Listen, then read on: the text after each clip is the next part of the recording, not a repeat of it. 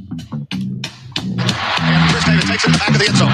He'll run it after the 10, 15, 20, 25, 30, 35, 40, 45, 50, 45. Here goes Davis. Oh, my God. Davis is running all the way back. Auburn's going to win the football game. Auburn's going to win the football game. And tonight, hey, it was BYOG, bring your own guts. And they brought some guts and some heart, and they never quit until the last play.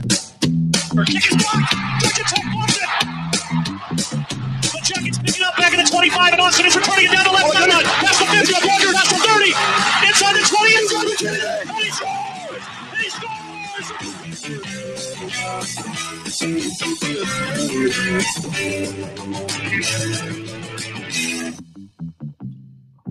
Yeah, Terrible. I mean, he's solid. He's solid, man. He's got some of the best work ethic I've ever seen, man. He's been going hard for the last 4 years.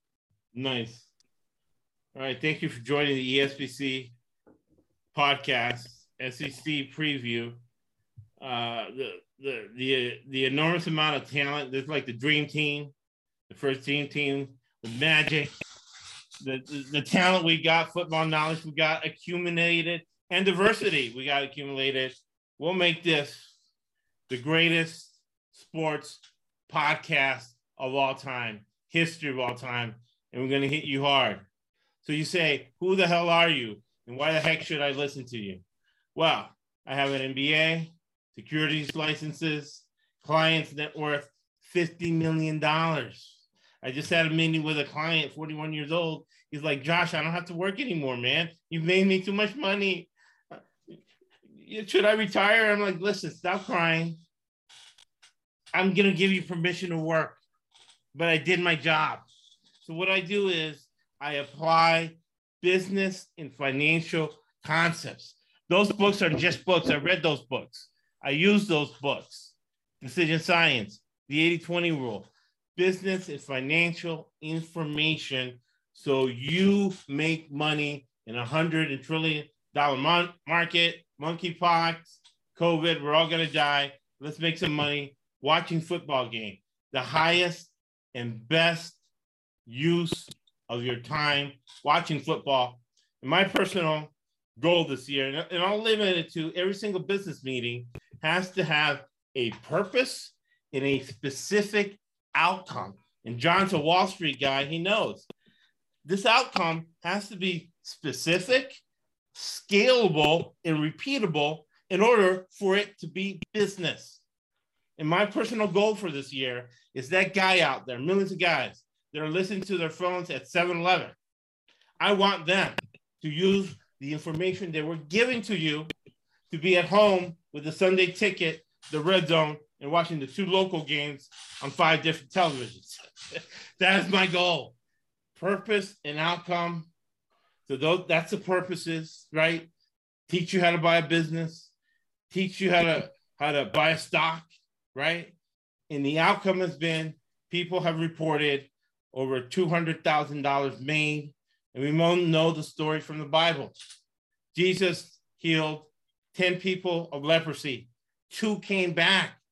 And one of the guys that came back was because he dropped a $20 bill and he knew Jesus would have it for him. So out of the $200,000 that people have reported, that's probably $1 million people have made. Now, I'm also on the board of the Diversity Council of Orange County, part of the National Council with Obama. And people get diversity wrong. They think it's race, they think it's gender, they think it's disability, and it's not. It's basic business, as a guy like John knows for the last 30, 40, 50 years, is being pragmatic and having an open mind.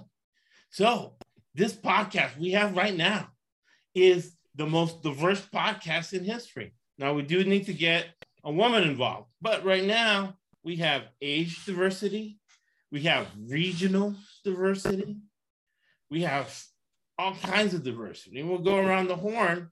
And the last business concept I'll give you in a second. Right now, you listen to the last what I just said, you apply all of that, you'll have $1 million in the $137 trillion market we have. Last business concept we'll give you before we go around the horn is, if you are the smartest, toughest guy in the room, you are in the wrong room. And each guy that I'm going to introduce you is smarter, tougher than I am.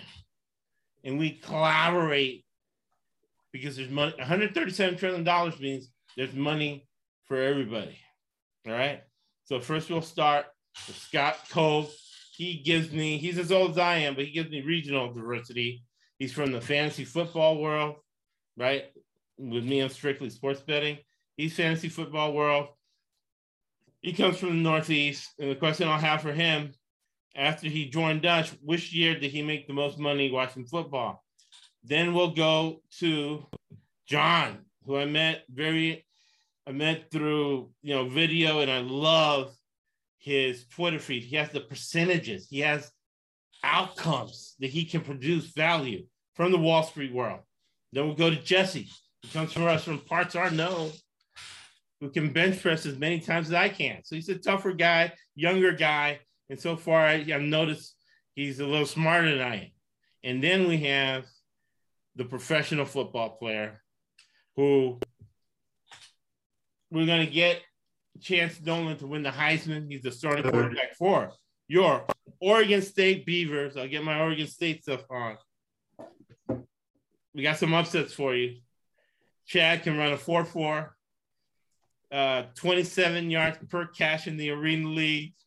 He will be in the NFL, but right now he's bestowing the knowledge he has with working out with Josh Allen, Mason Rudolph, DeMar Chase. The list goes on. And he gives us insight and diversity that you cannot get anywhere else. So it's very exciting. Perfect storm. Always better to be lucky than good, man. Thank you, Scott Cove. We'll go Scott Cove first. It's been a while since I've been on a podcast with you, Josh, so I'm glad to be 20 here. pounds ago, babe. I know.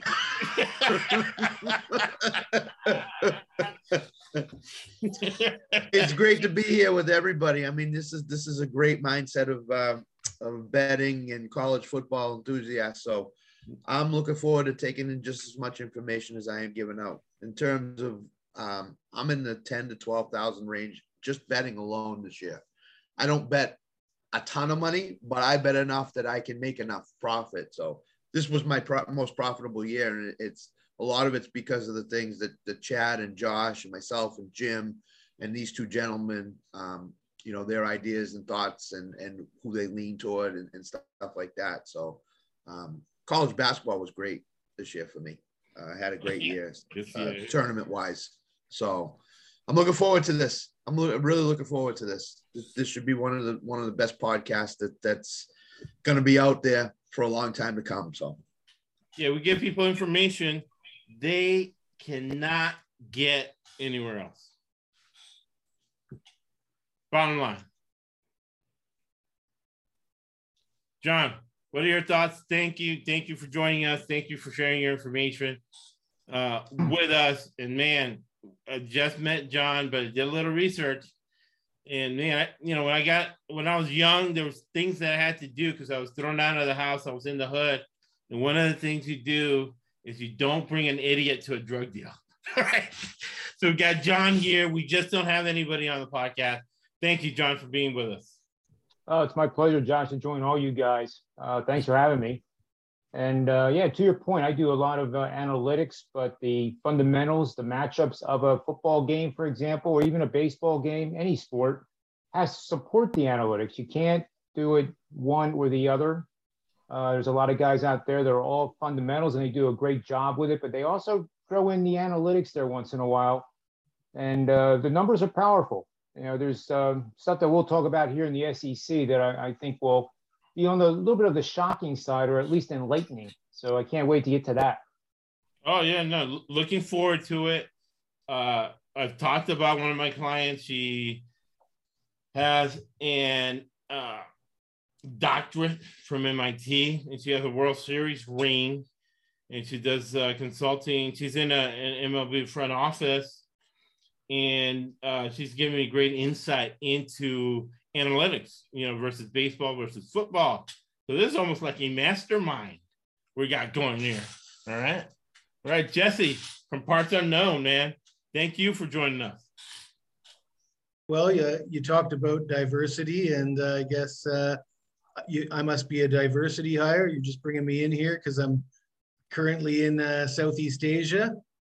I do know a thing or two about football, though I am from Canada. So sort of college football is not the main sport in Canada. I cover anything from soccer to CFL, WNBA, but college football is certainly one of my favorite sports to cover, and really looking forward to the upcoming season. Yeah, I'm definitely taking all 100% of my WNBA bets from you. I actually have whenever I stumble on WNBA games, because that's why I have these glasses. Literally, I bought these glasses because I was clicking on women's basketball games when I thought they were men's games. So I'm like, I better get some glasses so I can get the great games on. I was complaining to Chad about that. All right, and Talent Chad Nolan, man. Yeah, man. I'm happy to be here, man. It's we had such a good season last year, man. I'm best record I've ever had, college basketball and NFL. Man, adding John and Jesse here, I'm excited the input they got. I mean, the analytics stuff, it's awesome. I mean, did a podcast with Jesse before. He's got great insight, and I mean, just that WNBA, CFL world. I mean, there's just too much information out there to do it by yourself, and the more people you have around you, the more knowledge, the more you can listen to someone and learn it versus having to go out and learn it for yourself. Exactly. You can just, you can spread yourself out so much more. You can get involved in so much more things and give yourself just such a better possibility to be profitable in sports betting. So, man, I'm excited to expand the team and learn and listen to what everyone's got to say and get into some SEC football. Right. Until we get to Coach Satan in Alabama. Man, last couple of months have been rough. But even before that, when Cade's brother said that his class was part of the syllabus to listen to the podcast, because we talk about business and financial concepts, and we give you a fish, but we also teach you how to fish. And then when I got a nice note from a professor for the University of Wisconsin in the Big Ten saying that they're putting on the syllabus the podcast. They have to listen to the podcast for business financial concepts. So I'll throw that in and I'll do it fast, right? Yeah, Josh was talking about my youngest brother, Cade, who just graduated high school. He was senior this last year. His business teacher had him. He was into sports betting, listened to the podcast and had the whole class listen to it at Aquinas High School in San Bernardino. Nice. So, we give a lot of stuff for you, but this is academic stuff. This is things that you can apply today to make money and put money in your pocket, not only on a short-term basis, but on a long-term basis, because it's about abundance. And I'll get to it at the end, but the niceness we have is not because we're nice guys or philanthropic. It's because it's a good business. Good business in a good way to build business relationships. Make a lot of money long term. Salesmen think short term. Businessmen and women think long term. So the first team we'll look at, and what we'll do is we'll go Scott, John, Jesse, and Chad, and then do a reverse order. First thing we're going to look at, we're going to set up the table, is your Alabama Crimson Tide. Roll Tide. Thank you. They gave me a band, but on the FINRA rules, securities license, I cannot be bribed. Teams work in 2 years recruiting cycles. For Coach Satan, it's different, right? His first year, he goes to the playoffs and loses. Second year, he wins the national championship. He's in the second year of a recruiting cycle. He has a professional coaching staff. Bill O'Brien coached for Bill Belichick for years, NFL head coach, is making more money as an offensive coordinator at Alabama than he would have as a head coach at Jacksonville. Offensive line, they fired Doug Marrone, who now is a high school offensive line coach. They fired 3 offensive linemen off that offensive line and transferred to other places. They got some free agent offensive linemen who got each $200,000 NIL deals cash. Pete Golding is a friend. His dad's a friend of Satan. And what they do, they've got the XSL back there. They run the 4-2-5 defense, which we talk about because there's a lot of business networking going on. And really, between Belichick and Satan, they're trying to corner the market on football, how to train guys and the guys through their coaching tree. So from a betting standpoint, they're going to be overvalued, right? Yeah. Alabama, for years in the dark market, used to be the number one state for sports betting as far as betting dollars is concerned. Always overvalued. Satan is going to emphasize defense, keep things in his back pocket for grudges. Now I know he's like Belichick. Belichick always has grudges, always blows out the Giants or whatever. Belichick's going to blow out certain teams, one of them being Texas A&M. We'll go Scott, John, Justin, and Chad. What do you guys think? The Alabama I agree with you. Alabama's gonna be high double-digit favorites every game, every single game, 35, 40 points, somewhere in that area. They got a running back transferring from Georgia Tech, who's supposed to be really, really good, caught 60 passes in 2 years in college. And they got a transfer wide receiver in from Georgia to come to Alabama. So having said that, their weakness right now is on their offensive line, I believe. And if they could shore that up with the tackle positions, Alabama's going to run the table. I think they're going to be in the national championship picture again, playoff picture again. They're going to probably be in the national championship game again. So it's just a question of can they stay healthy? Bill O'Brien's scheme is a speed scheme. Right. So these two guys coming in are very fast. So they fit his scheme very, very well. So I think Alabama is going to be 30 to 45 point favorites in almost every game, except for anytime they play Georgia. They will probably be around the touchdown to 10-point favorites, depending on the circumstances. I personally think both teams, I think they play late in the year.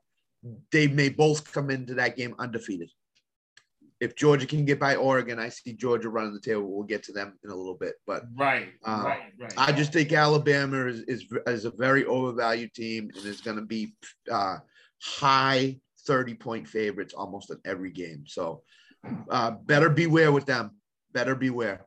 So that's what I think. No, I 100% agree with that. What do you think, John? Well, I'm with them. I like what I hear from them. And I agree that Alabama can run the slate, but from a betting standpoint, they could be even 500 or maybe even below 500 because they're going to be so overvalued. But Nick Saban took over this program in 2007. He's had 3 seasons that have been miserable by his standards of 2 losses. Right. He's coming off a 2-loss season. So don't you want to know what happens after he has a bad season by his standards?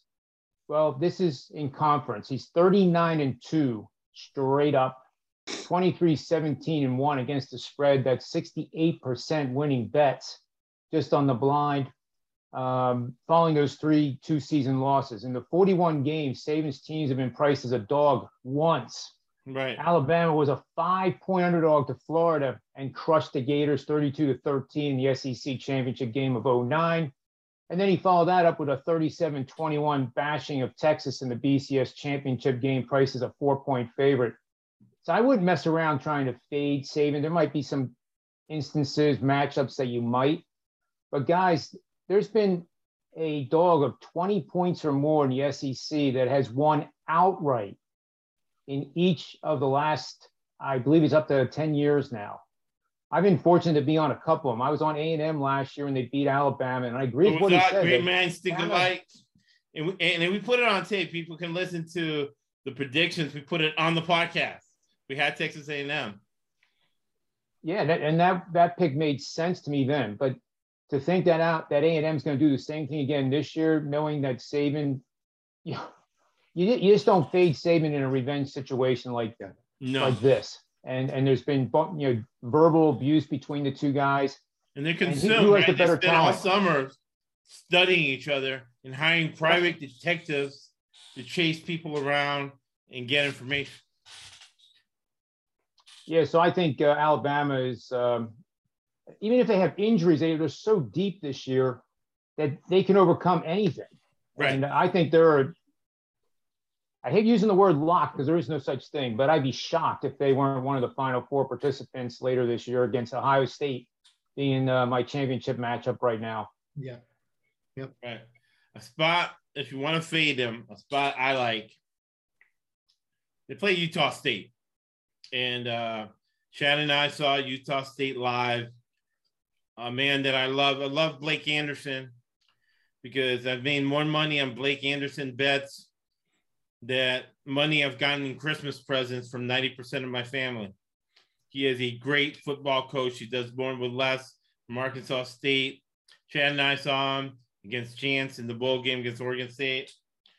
His first game of the season against Satan. And the way you beat this 4-2-5 defense is by running the option, running the ball. Your Johnny Manziel's, your +1. I don't know if he's going to do that. But September the 17th, against my guy, Terry Boughton, and the Boughton family, is going to be an interesting matchup because they're going to be a beat-up football team after going to Austin, Texas, and, slugging it out. They'll probably cover Steve Sarkisian, but they're going to be a little bit beat up. The starters are going to get less snaps. And Coach Boughton, literally, I wouldn't be shocked if Coach Boughton doesn't come out there in the wishbone, kind of run it and kind of make it a recruiting game. Hey, Alabama only beat us by 2 touchdowns. We were almost in it in the fourth quarter, blah, blah, blah. So I like ULM September 17th. Jesse, what are your thoughts on Alabama Christmas Tide? I'm going to echo what everybody else said. I mean, it's the revenge tour for Saban. Don't bet against him coming off of a down year. I think they got to be considered the favorites, not just to win the SEC, but to win the national championship. I agree with everything that Scott said. The only thing I'll disagree with, though, is when he mentioned the weakness being the offensive line.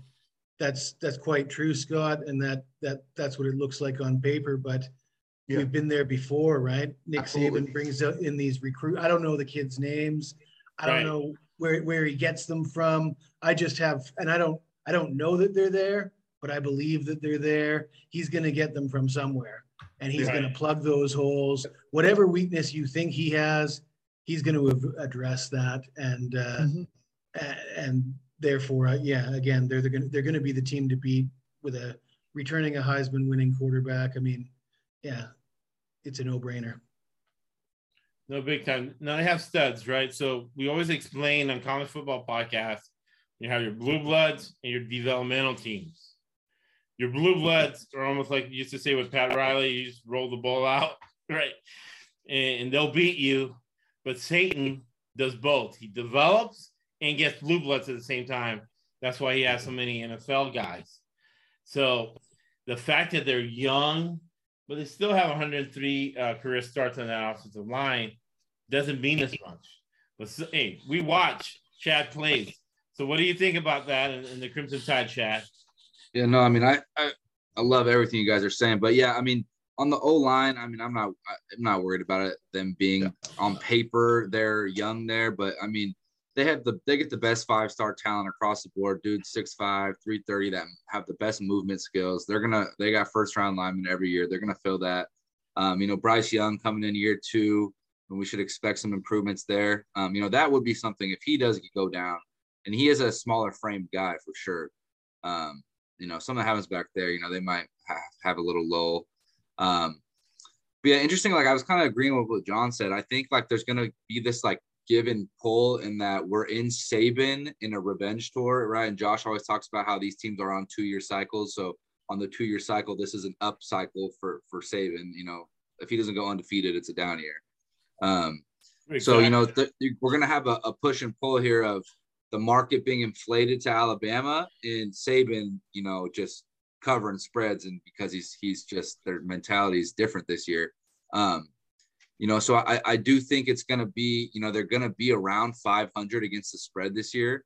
I would agree with, I'm not looking to fade Saban, but I do think there's a few spots that ULM Monroe against Bowdoin, running the ball and just shortening the game. When you got to, if you got a 40-point spread, 35, and you got a team that's just really shortening the game, running the ball, those are going to be hard spreads to cover. So I think there will be a couple spots this year, 2 to 3 where you can look to fade Bama and be pretty profitable. But for the most part, I'll be looking to follow them. But yeah, that's all I got. That's Alabama Crimson Tide. And before we leave, I'll just leave with one thing.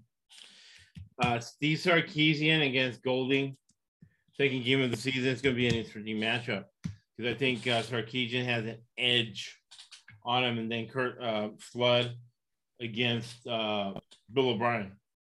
All right, next thing we're going to look at are going to be your Auburn Tigers. And I just came down from the South, and the mentality is different.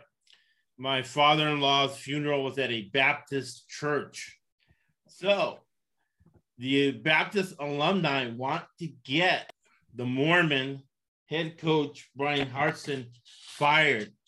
So John knows about this. There's technical analysis and there's fundamental analysis. People have gotten rich using fundamental analysis. People have never gotten rich using technical analysis. People have gotten rich selling technical analysis. That's what Bloomberg and CNBC does. Here we do fundamental analysis. And the number one factor within fundamental analysis is corporate governance. And since the coaches and the athletic directors have so much control, we do a lot of research on them. Hartson, in this case, was very calculated. There's some coaches, and we'll talk about this. We had a podcast on it, direct evidence, right? Direct evidence is something you see with your eyes. We did a podcast with Max Brown, number one high school quarterback coming out of the nation. He was the fake starting quarterback for Sam Darnold. They knew that Sam Darnold was going to be the real starting quarterback when he got into the Pac-12 to win it and go to the Rose Bowl. So they have, and we'll talk about too, how quarterbacks consume offense. You have plays, you have series of plays, you have packages, and you have offense. So they had a starter package for Max Brown, but the real package, the best plays coming out of spring practice, the best plays coming out of summer, the best plays coming out of fall went to Sam Darnold. So what Hartson did was bring in last year 2 fake defensive coordinators and offensive coordinators. The fake defensive coordinator was Derek Mason, and the fake offensive coordinator was Mike Bobo. And then he brought in this year with an offense nobody's going to be seeing before. He brings in 2 Mormon brothers from the same Mission Mormon church up there in Idaho to be Eric Caruso from the Mormon church, and the defensive coordinator is Mormon. So they're all Mormons, and they all plotted this. And remember, which church per capita, we're not talking here about religion, we're talking here about money. So which church per capita has the most money than any other religion, right? The Mormon church. The Mormon church is all about business. Stephen Covey, The 7 Habits of the Highly Most Successful People, that I use all the time. First things first. I live by it. He was Mormon, and it's tenets of the Mormon church. So here comes Brian Hartson. Long story short, I already pounded your Auburn Tigers against Penn State. Big Ten's going to be overhyped. The channel is going to overhype them. So cha-ching, cha-ching, cha-ching, my friends. I got to get out of here in a second, but I can't wait to hear what John has to say about that. What do you think about that, John? Well, the Penn State Auburn game last year or one coming up? No, Auburn at all? What do you think? Those are my take on Auburn Tigers. I think get them with the win total. Nobody's going to know what they're running. It's going to be +1. Again, remember, this is the South. right? Their starting quarterback, Mr. Finley, should be in jail. He endangered 4 or 5 police officers. One guy's in the hospital. Don't get me mad. If I put a police officer in the hospital, I would be in jail right now. Finley's playing football. Why? Because he's good. He's going to win them some games. At least we'll make money off my anger that this guy's a degenerate. Don't get me started on degenerate, perverted abusers of women who should be in jail that are going to be starting quarterback. Hey, Josh. Get me off that. Josh, before Jesse leaves, I want John to give his opinion on your bet. And what he thinks. Can't wait to hear it. Which one? Maybe you guys should have a bit of a bet between the two of you. Oh, well, he likes Penn State in that game? He likes Penn State in every game. Oh, all right. It'll be interesting. It'll be a good podcast right before it, man. Friday night college football podcast, people. You're going to be good. We do pizza bets too on my show with Jesse and me. And Jesse owns about the size of a pizzeria. Yeah. I don't know how to collect it because I don't know if there's any pizzerias where he lives. You're in New York, right, John? Princeton area. Princeton, yeah. Princeton. So we'll get some stuff going, yeah. But you like Penn State. Very interesting. Well, it's a different show with the Big Ten, but for what it's worth, I do think that they're the one team that has a shot of upsetting Ohio State if everything would go right. And after all, they've already done it a few times in the past. They've done it more times than Michigan has, that's for sure.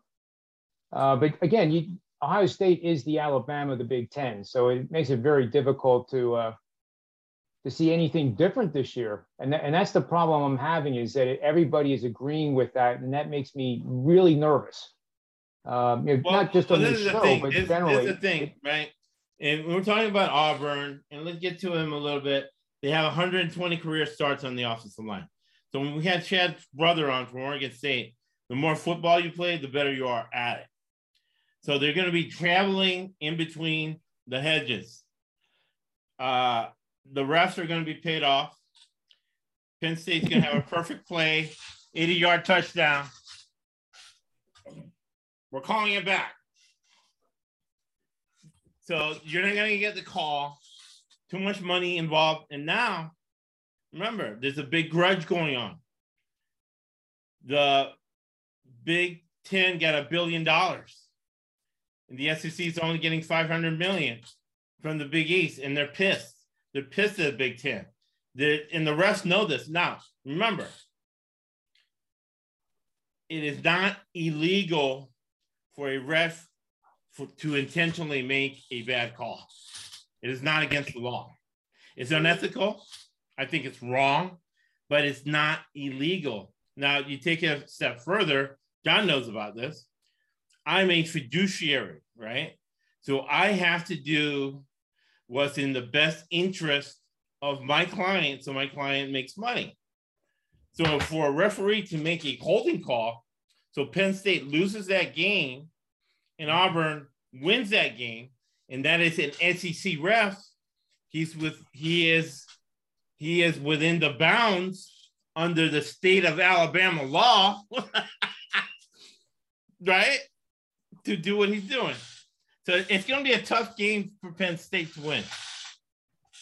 So why does the NCAA or the SEC put referees from their conference in situations that can happen? Right. If they're doing a Big Sky or something, and they're from the SEC, they make a bad call. Nobody's going to think that they did it intentionally. It was just a bad call. Right. That's the part I don't get. Right. Because it just puts them in a horrible situation. They can't win. They make one bad call, and right away they're in cahoots with the president of the university and the boosters, and it just gets out of whack. The problem is there's too much money involved. There's billions of dollars, especially now in the Big Ten. Yeah. And if you are and again, I'm speaking from direct evidence, right? So if you're a referee and you're making $100,000, and a booster's giving you $200,000 in paper bags. Remember, they don't have paper bags anymore. But paper bags anymore, I've been to NCAA games where the referee comes in with his blue duffel bag. I got John Calipari back there. and he leaves the game in an orange duffel bag. And I'm like, what? Did he get the wrong bag of his clothes leaving this NCAA game or not? Come on. So we don't make a value statement on it. We just bet on it, and we tell you in front of it. Yep. What do you think? So what do you think about these Auburn Tigers? 120 career starts on the offensive line. They got Mercer in San Jose State, basically 2 cream puffs before playing Penn State, and then Penn State has to play a tough Big Ten game to start the season. Your Auburn Tigers. You asking me? Yeah.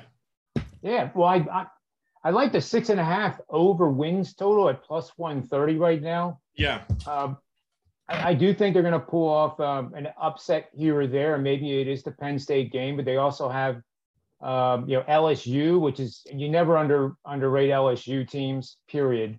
But they do have LSU. 5 ranked teams that they got to play: Georgia, Ole Miss, Arkansas, and of course Alabama in the last game of the year in the Iron Bowl. So conceivably, there's 5 losses right there, unless they find a way to upset an Arkansas, which is a team I think is going to be a little bit prone to regression after that wonderful year last year. Right. But getting paid 130 for over 6.5, I lean that way with this team. Same here. What do you think, Chad? Yeah, no, I mean, I agree with that. I mean, you got 2 freebie wins built in the front of the year. If they can get that Penn State win that 3rd game, they could have a 3-0 start here. I do like that they got 2 cream puffs before that Penn State. That's going to allow them to look ahead a little bit. And kind of prepare, keep stuff in the back pocket and prepare for that Penn State game. Exactly. Their quarterback battle has been interesting. Finley, that played 2 games last year, right now, from what I'm reading, is looking like he is going to win the job. TJ Right. Finley.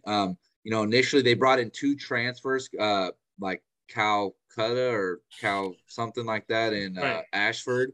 And the Calcutta guy was, preseason was, looking like he was going to be the guy that was going to take the number 1 reps to start off camp. And, Finley, they brought in 2 guys to compete with him, and he kind of, stayed, in his, good mental state, didn't give up on himself, just kept working and persevered through it. So, I mean, I think that shows kind of a lot about his character and what he can do. Now, him as just a pure passer, as a pure, he's kind of more of a thrower to me from the film that I watched from last year. So that'll be a big thing. I know he can run the ball. Auburn's kind of, they're famous for that triple option, having a quarterback that can really run the rock there. But I just, for this team to like get past like that 7-8 win, like get into like an elite level, I really think they're going to need like him to just be a very accurate elite guy in the pocket, be able to have a quick release with a guy in his face and get that thing out and get it on the money, let his athletes run with the ball. So that's kind of something that I'll be looking at early on in the cream puff games. I think they really need to kind of start developing him as a passer and not a thrower, because I think that, it's a huge separator we see with guys that are true pure passers, accurate, and guys that are just throwers and they're good athletes back there, and they can manage a game well. So I'm going to look for Finley to see that progress in this year and see him kind of transitioning into more of just a game man, not a game manager from last year, but being a guy that can give you that big play. That's going to be something really big for their offense. They're going to need those big plays to compete with these upper echelon teams. So. Yeah, to me, the fact that he's not in jail means that they're going to go with that, 120 career starts on the offensive line. And because he is coaching for his job, they're going to do that +1, right? And I'll get some videos on +1. Really, +1 is where the quarterback runs because you have an extra blocker and there's nobody that can tackle the quarterback. And Finley's a thick guy. Remember, if a quarterback can make 3 first downs with his legs, that team wins 70% of the time. What do you think, Scott?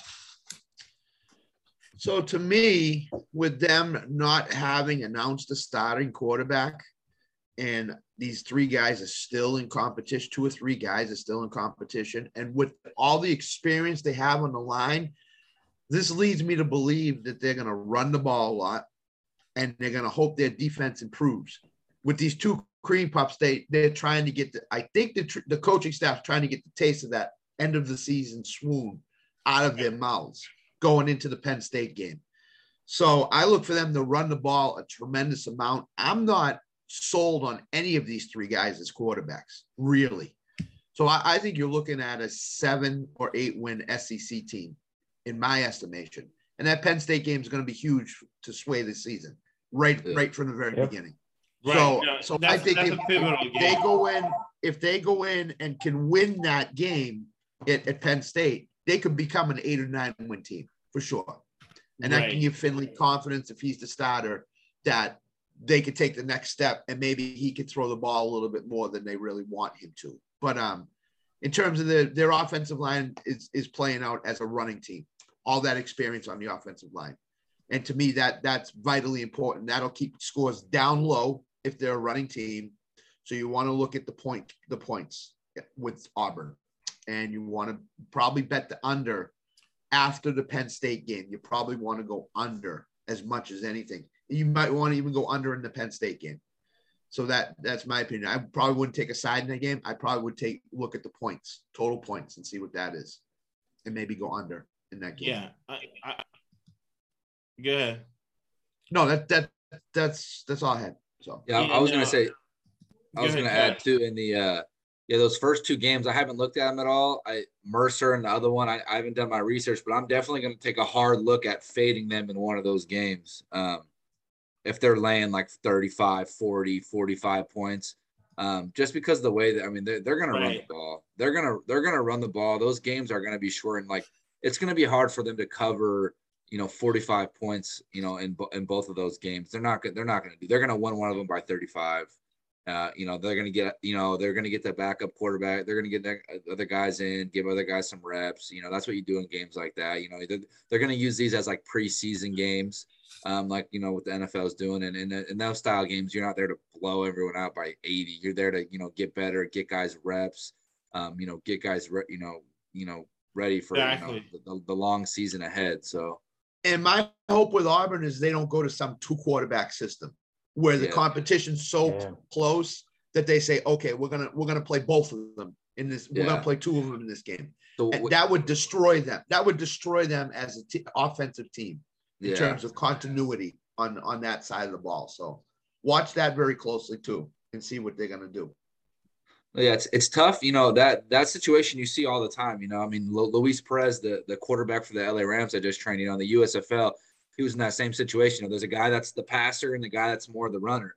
And it's hard for both guys because, the passer is not getting first and second down. He's got to come in when it's, it's 3rd and 8 and go make a play with no. And then, the other guys like, knows I got to, score a touchdown on first or second down or I'm coming out on the big play. And, it's equally tough for both guys mentally, the runner and the passer. So, and it's just really tough to get that continuity going on the offense. So, I mean, what I've been reading there is Ashford is the number 2 guy that the predicted number 1 guy is 3rd string right now is what it's looking like. So, but there is a lot of depth in that room. So it's going to be interesting to see when a guy does start not doing well, where do they go? Short leash, or are they going to let him ride it out? You're gonna have to go Calzada because he's from Texas A&M, and he had, he was instrumental in beating Alabama last year. But now he's out of the program. Yeah, so, personally, it scares me when you bring in 3 transfer quarterbacks, and they all are competing for the job. Not just 1 or 2 of them. All of them are competing to start. I mean, Finley looks like he's head and shoulders above the other 2. But that just scares me a lot that you're transferring 3 guys in for 1 position. It means you have no plan as to what you're going to do at that position.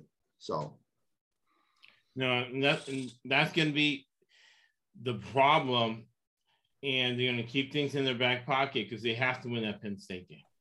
So they're going to put all their eggs in a marble in that Penn State game, and then now the beef with the Penn State making twice as much TV money as the SEC.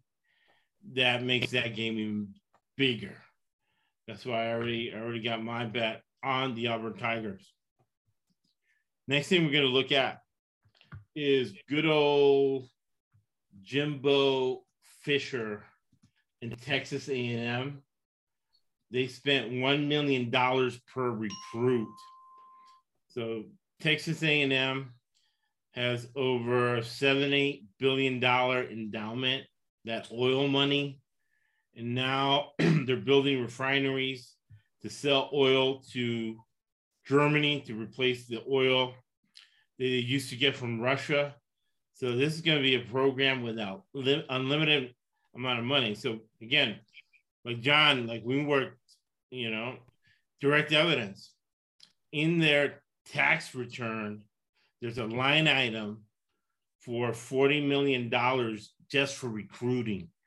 What they're saying is that each recruit got $1 million to go to Texas A&M. Unreal. Unbelievable, right?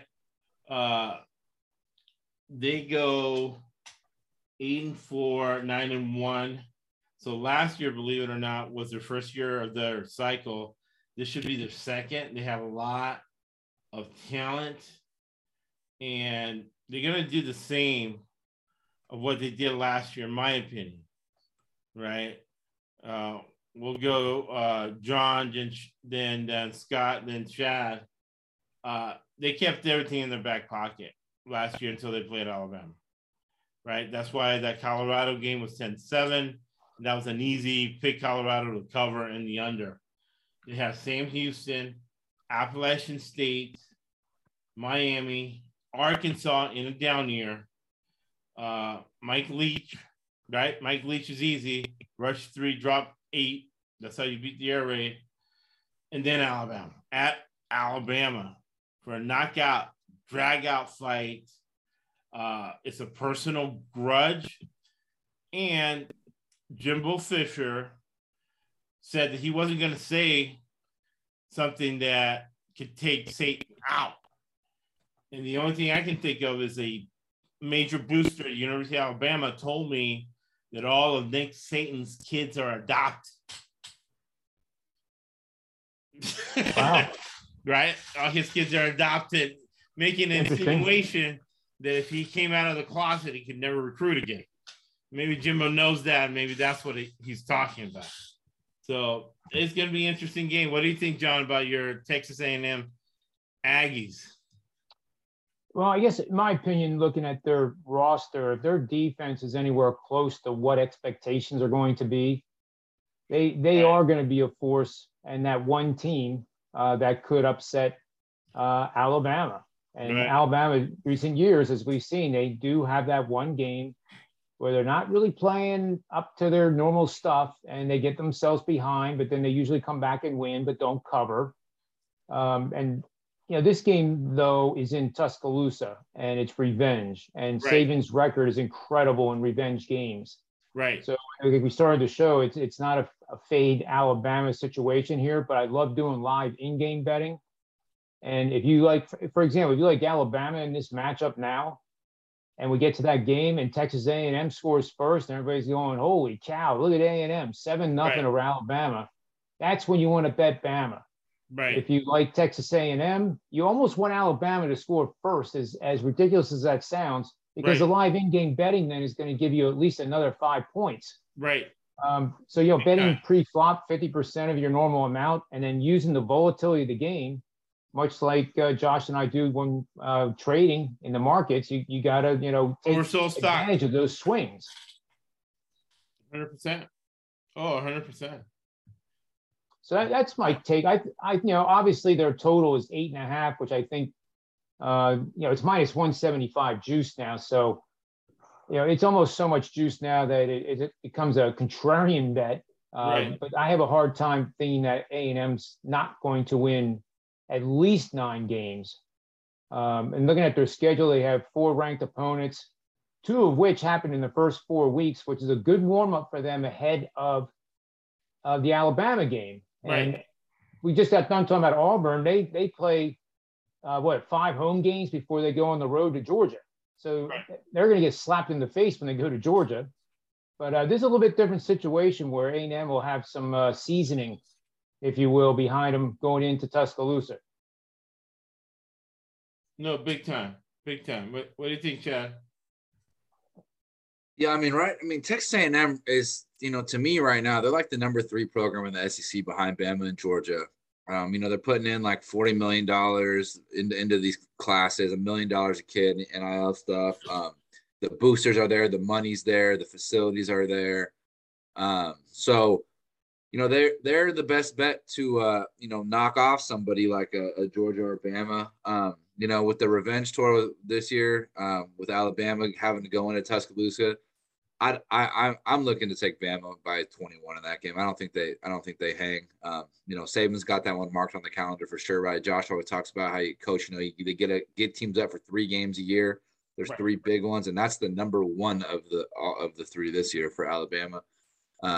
So I'm looking for Bama in that one, and then it's just Texas A&M is just going to kind of see how they come together early on, and the talent's there, the recruiting class is there, the 5-star guys are there.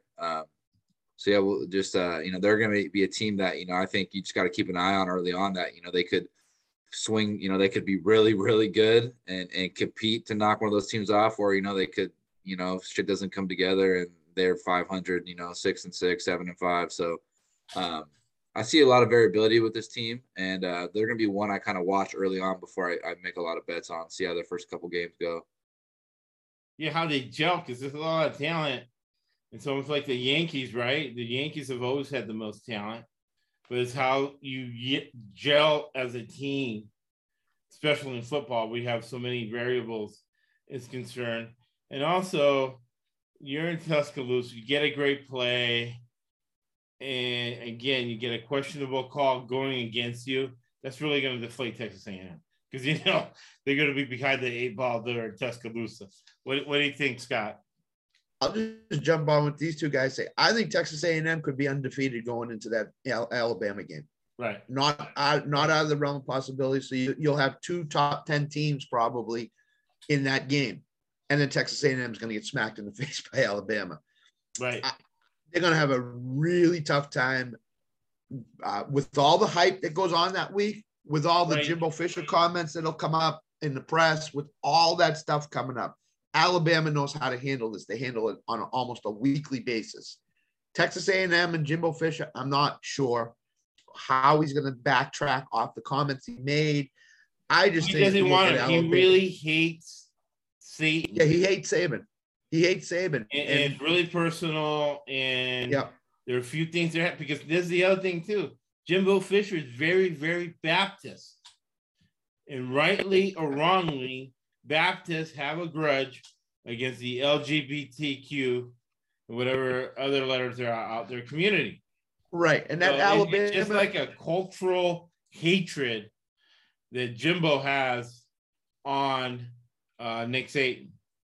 I just think that Alabama A&M game has 51-17 written all over it when A&M goes down there. I just think that I think for it might whatever be reason, 24, Jimbo throwing bombs in the last second. Yeah, something like that. I think Alabama is going to be in the 50s in that game.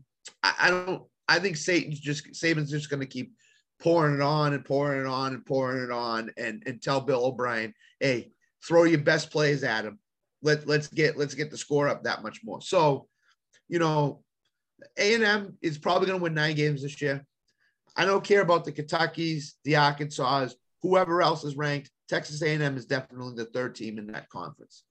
And what do you guys think, Texas A&M? What do you think Alabama will be favored by in that game against Texas A&M? 20. I would make it minus 21. But while you guys were talking, I went into my database. A top 10 ranked matchup with the home team, a double-digit favorite since 2007, which obviously is when Saban started. Right. 21-2 straight up, 13-10 against the number. But interesting enough, 16-7 to the under. Right. So, pencil that one down there, I think, too, that, especially if both teams are coming off an over game, I would have to think that under was going to get pretty tasty. 100%. Yeah, because nailed it. What do you think that over-under is going to be in that game? It's going to be in the high 60s in the 70s. Yeah, probably. Right.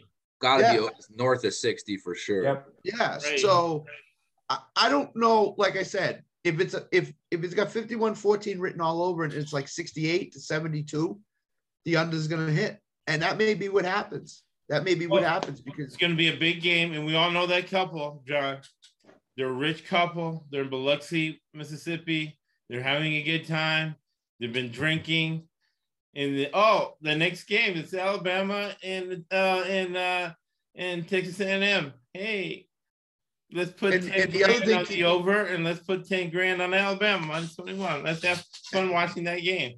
And the other thing to keep in mind, that game will probably be a Saturday night primetime game for ABC. Oh, yeah. Yep, for sure. For sure. 100%. So that's the other thing to keep in mind with that game, too. 100%. All right. Really good stuff. Making people money. And my wife's from the South. So she calls these guys the Arkansas Razorbacks. The Arkansas Razorbacks. One of my favorite coaches, Sam Pittman. He's put a lot of guys into the NFL. He wants to run this program as an offensive line program. So he recruits 15 offensive linemen and make sure he has them every year, 2-year cycles. Last year, I think there was an up cycle. And here, I'm going to show you guys a sequence, right? It's going to be analogous to what we're going to talk about. We showed it on the podcast with Chad's brother, so Chad can speak to this, right? Because it goes to KJ Jefferson. So this is going to be, and let me know if you guys can see this, right? This is going to be an analogy between a thrower and a passer, right? So now we got your Tennessee guy, right? And he's the same type guy. So he takes the ball, boom, he looks at it. What does he do? He's looking to run. He throws it at him. He did not pass it to him. He gunned it in there, basically bounced it off his pads. Good hit by that 4-2-5 Nick Saban, Bill Belichick defense run by Pat Narduzzi at Pitt. Okay. He goes to the sidelines. He has a set play. He looks back. He's sweating bullets. He's looking to the sideline for the play, right? Play action. Boom. He throws it at him instead of passing the football to him. This guy's a runner. He's a thrower. Now, we need a black quarterback because he needs to recruit black guys. He looks like Bubba Hoss racist. So he needs a black guy at quarterback for recruiting reasons. You saw what he did? Now, let's look at our Heisman guy, right? Our Heisman quarterback for your Oregon State Beavers, Chad's brother. We can't bet Oregon State games because we're biased, but we're going to look at a passer. And that's why Chad Nolan, number 10 here, not Chad, but Chance, is Pro Football's #1 rated quarterback. Look, nice pump. He passed it to him. Let him run under the football. Brings the Beavers back from a 20-point deficit against those Purdue Boilermakers.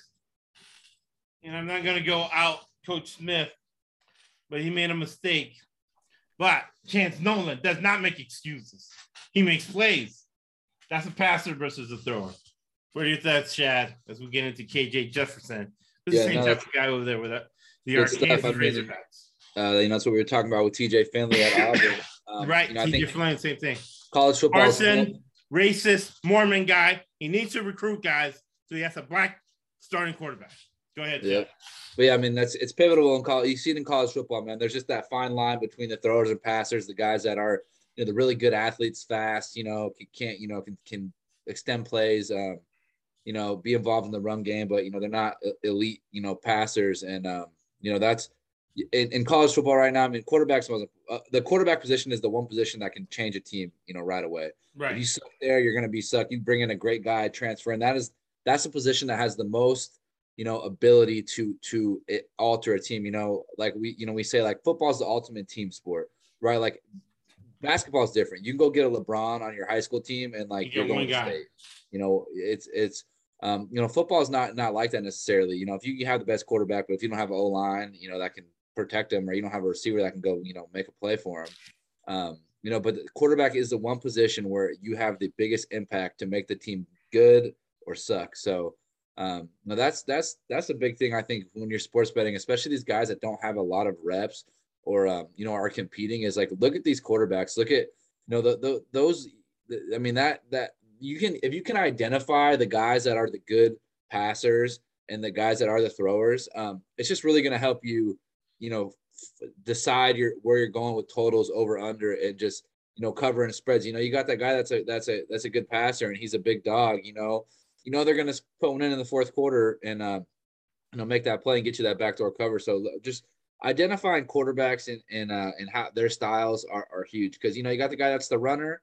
I mean, you got to look, these games are going to be shorter. They're going to struggle to cover bigger numbers as favorites when they got that running style. Exactly. They're going to shorten the game as well, so it's going to be hard for them to cover big spreads. So, being able to identify that is, like, I would say, like, the number one thing. Like, I kind of look at starting handicapping a game. I'm looking at these quarterbacks, watching them film, evaluating them, because they have the ball in their hands every play and they have the biggest impact on what's going to happen to that spread and that total. 100%. We'll go Scott and then John. So Arkansas, to me, is one of those teams in any conference that is sneaky, that stays in every game, that runs the ball, good offensive line, solid defense. They're not flashy. They're just solid across the board.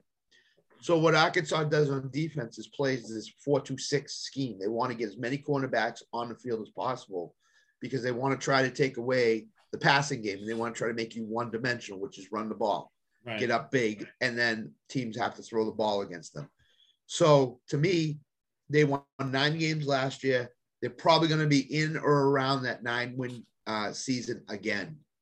They're gonna give, I don't know who they have on the schedule in terms of SEC, but if they have Georgia, Alabama, they're going to give those teams trouble. They really are. Their defense and their Jefferson, and I almost said Justin Jefferson, will give Alabama, Georgia, or any SEC team problems, and they'll be able to run the ball. They lost Treylon Burks, but they got to recruit transfer in to replace him. Not an explosive receiving core, but a solid receiving core that know how to run routes and get open. So to me, Arkansas is another 9-win SEC team that will go to one of those higher up bowl games and give any program problems. So I like Arkansas in the SEC. I think their ranking is justified with them this year. So. Right. So Sam Pittman has had 14 offensive linemen drafted and playing in the NFL. They have 101 career starts on the offensive line. Sam Pittman, offensive coordinator, is Kendall Briles. His dad, again, should be in jail. He allowed the rape of multiple women at the University of Baylor.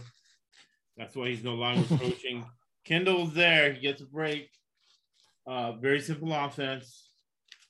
And defensive coordinator is Barry Odom, who knows how to do more with less. They're not going to get a coach, John.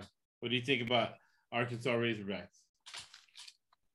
Well, Arkansas is the wild card. I agree with everything that's been said to date, and I'm bullish on them. They arguably have one of the easier schedules of an SEC team this year. Granted, they started out with a 23rd ranked Cincinnati team out of the American Conference, but then they have Texas A&M and Alabama back-to-back weeks, and then what if they split those games somehow? They could easily, I could see them with 2, maybe 3 losses on the most optimistic side. One of the wild cards, and I'd be interested to see what you guys think of this, is their transfer is going to play slot from Oklahoma. Is NFL ready, NFL prototypical athleticism, physicality, and Jaden Hasselwood. With Jefferson having him at his disposal for quick slants, I immediately think that negates the Texas A&M blitz. the Alabama blitz, and they run those plays and throw into the slot where the blitz is coming from. I think, Hasselwood has the potential and the speed to break these tackles for big gains. So that's just one example that I've thought of that could be really exciting for this Arkansas team going forward. They have 35 new guys on the team from the transfer portal, right, and also freshmen. So the future here in terms of the freshmen that they got and recruited is an excellent class that I think is vastly underrated, in my humble opinion. So John, you talked about those two games, Texas A&M and Alabama. I would lean more toward the Texas A&M game they win more than the Alabama game. I agree 100%. Yeah, absolutely. And I think especially if they win A&M. Yeah, and I'll hammer hard on Texas A&M on the Texas A&M losing that game to Arkansas for sure. So, yeah, that was great. That was great football knowledge, man. Very exciting, John. That football knowledge you're bringing, because that triggered a question for Chad. So he's in the slot. What do I do? Do I do some bump and run? Because KJ can't throw. I want KJ to show me some accuracy, right? This is what I think KJ is going to do to that guy in the slot. If I bump and run, can you back that up to the beginning? Away. What do you think? Go ahead, guys. I think, can you back that up to the pre-snap? Yeah. I think what Arkansas might do this year, very short routes and get the ball out of Jefferson's hands quick. Yeah. So I think that slot receiver will be big on these very short 3 to 5 yard outs. So something to add with Arkansas here too is, right, Jefferson, they got the quick guys, the slot guys, but they lost Treylon Burks, right? Tall, big, 6'5", vertical threat, speed, could go win those 50-50 throws. So that's going to be a big role at receiver that they're going to need to fill, as a guy that can really stretch. They got the quick guys that can give you the short, quick stuff and the intermediate stuff, but getting down the field and, being a bigger body guy, being able to just kind of be because Treylon Burks last year bailed out KJ Jefferson so many times. Like, he just threw that shit up and Treylon just came down. Right. Exactly. It was, no one else would have made that play, so like that was a huge, I'm pretty sure Treylon Burks went in the first round at receiver this year in the NFL draft. Yeah, he did. He did. So, the guy, he's a stud athlete. First round pick receiver, those are guys you don't just have every year on your team. So that spot is going to be critical. Having that bailout, that guy that can just go get you a 40-yard gain and it's not even a good throw. He just out, that's going to be something I think I'm looking at early on, because that Treylon Burks, I can't remember what game. I want to say it was like the LSU game. There was a game last year. It was a game where they were just going up and down the field. I think it was Mississippi. No, was it? Might have been LSU or no, it was Ole Miss. Ole Miss. Yeah, Mississippi. Yeah, Arkansas, Ole Miss game last year, right?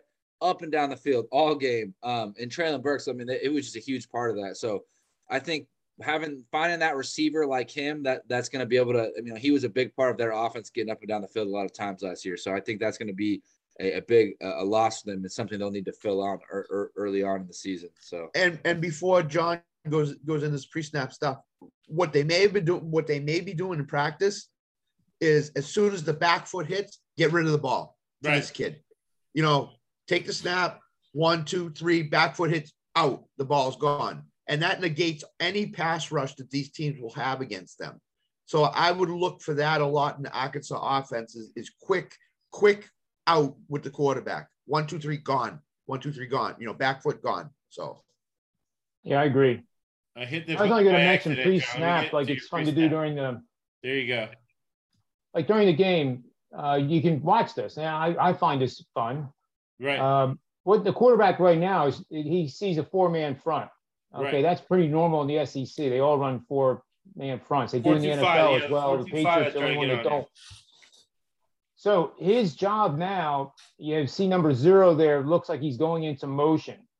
So that would initially, in my opinion, tell him that it's probably going to be man. His next job is to determine which one of these 7 guys of those linebackers is going to come with the pressure.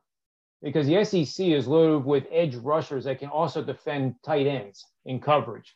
Right. And that's really the key to the, hitting the slot, because you could also, just have your eyes only on the slot receiver. And guess what happens against Alabama and those teams? It gets picked off for 6. Right. So, I find that fun, and it tells you a lot about what the quarterback is, where he's at, maturity wise. Is he able to see and anticipate? That's the key word, anticipate what the heck is going on in the field before it happens. And to your point, I hate this, right? Look at him, right? See his head. So he's running off the field to get off because there's 12 men on the field. Well, look at him. He's looking at Heupel to tell him what to do, because Heupel's reading the defense for him. A mature quarterback like you're talking about is making those reads himself. Right. Exactly. You can't do that, right? Especially as a freshman. I hate that. Trust the kid. Let him read the defense like John said, and let him play. But Heupel's not going to do that. That's why I was sad to see him leave. You can't finish it. Hurts for me. I wanted to keep him there because he sucks as a coach. He's just a lucky guy, or maybe good at interviewing. But look, he's getting his play from the sidelines. You're giving him too much, man. And that's why, and we get to the 4-2-5 defense, right? You got the forefront, your 2 linebackers, and then what you have with Narduzzi, right? We talk about it in the draft, is your rover. And they're going to be playing, which plays lots of these early season games. This is vanilla, right? Because the real schemes are saving it for the ACC schedule. Now, I'll close out the Arkansas, like my wife would say, Razorbacks. They're going to be a beat-up football team. Finkel, state champion. I'll put a link on the episode notes. When Finkel came from behind and pinned the guy to win the Ohio State championship. Finkel knows a lot of technique. And, man, Cincinnati has a new team. It's going to be a physical team. They're going to be beat up when they play South Carolina. Beamer ball. Beamer ball is all about running and physicality. And then they play Missouri State, which is basically a bye week. And then they get beat up again against so I like what Scott said, because Coach looking at the schedule is going to have a better shot against Texas A&M because they're going to be beat up playing against Alabama. What does Mike Leach have dialed up for him? Starkville. That's going to be interesting because KJ is going to have to score some points in that game. At BYU in the altitude, I'll pick BYU second half line. At Auburn, Hartson coaching for his job. Liberty isn't what it used to be, but Coach Hugh Freeze did coach in the SEC. I see a big out-coaching job with Coach Kelly at LSU against good old fat Sammy Pittman. Both need to get in shape. Then Mississippi with Lane Kiffin, and finishes up with Eli Dirkowitz. Any other thoughts on Arkansas, guys? Nope. All right, we'll go to Coach Crazy, right? Coach Mike Leach, Air Raid. He's his own offensive line coach. He's his own quarterbacks coach. He's his own offensive coordinator, head coach.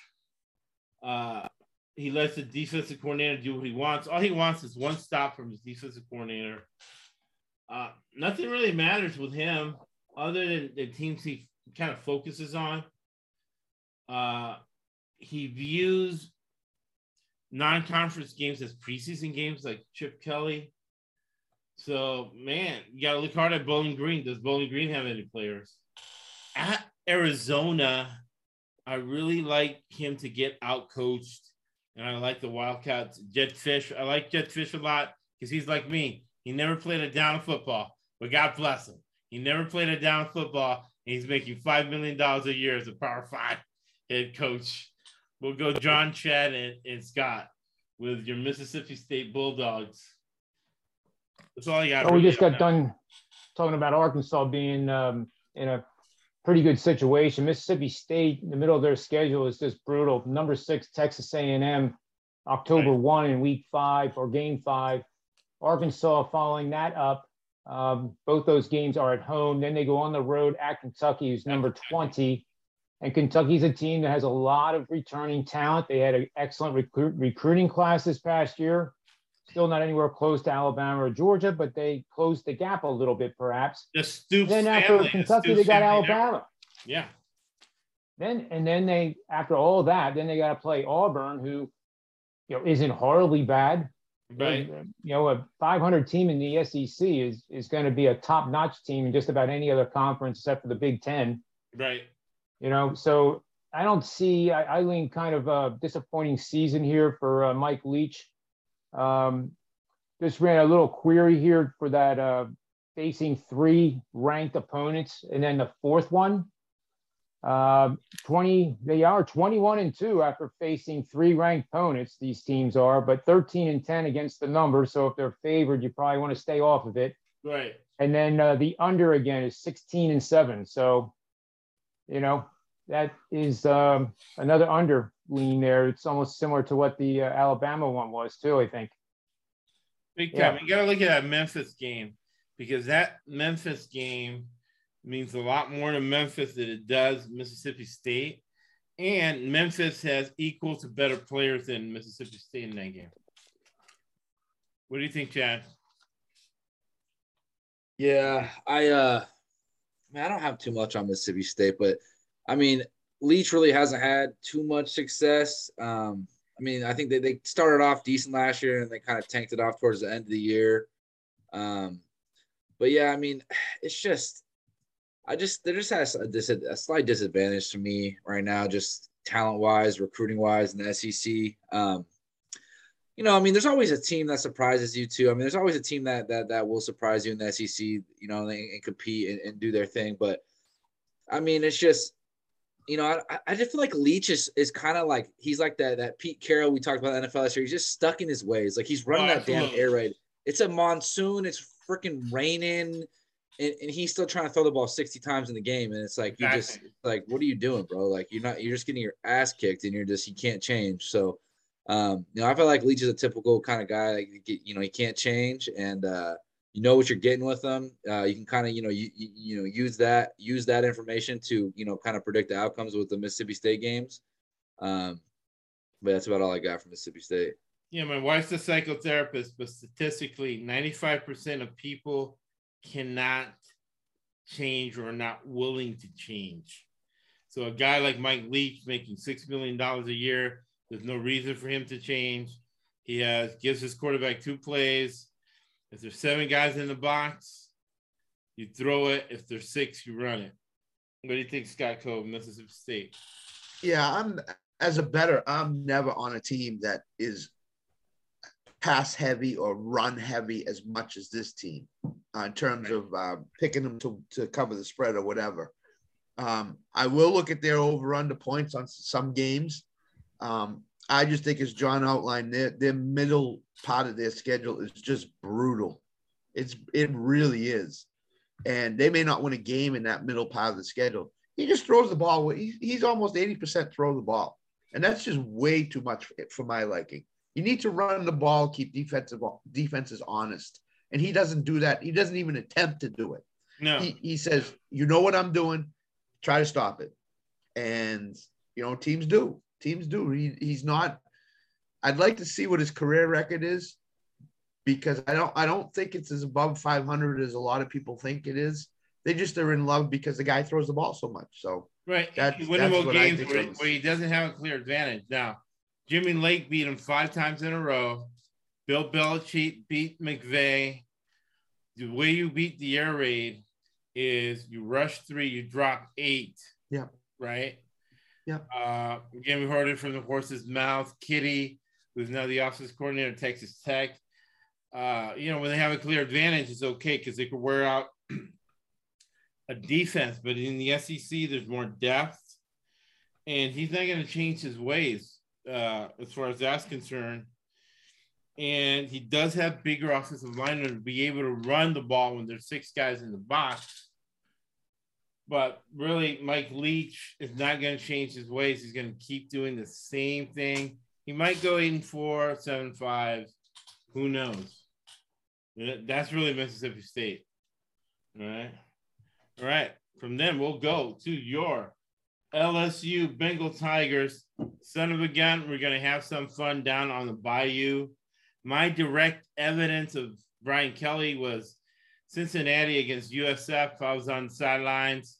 The famous game where Coach Levitt unfortunately choked the player in front of me and got fired because he missed the block on a punt.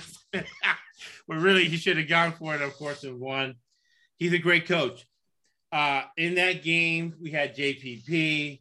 We had Ian Allen. We had a clear physical advantage. And Brian Kelly clearly outcoached and outsmarted Jim Levitt. And then he goes to Notre Dame, does more with less, gets into the playoffs, gets blown out.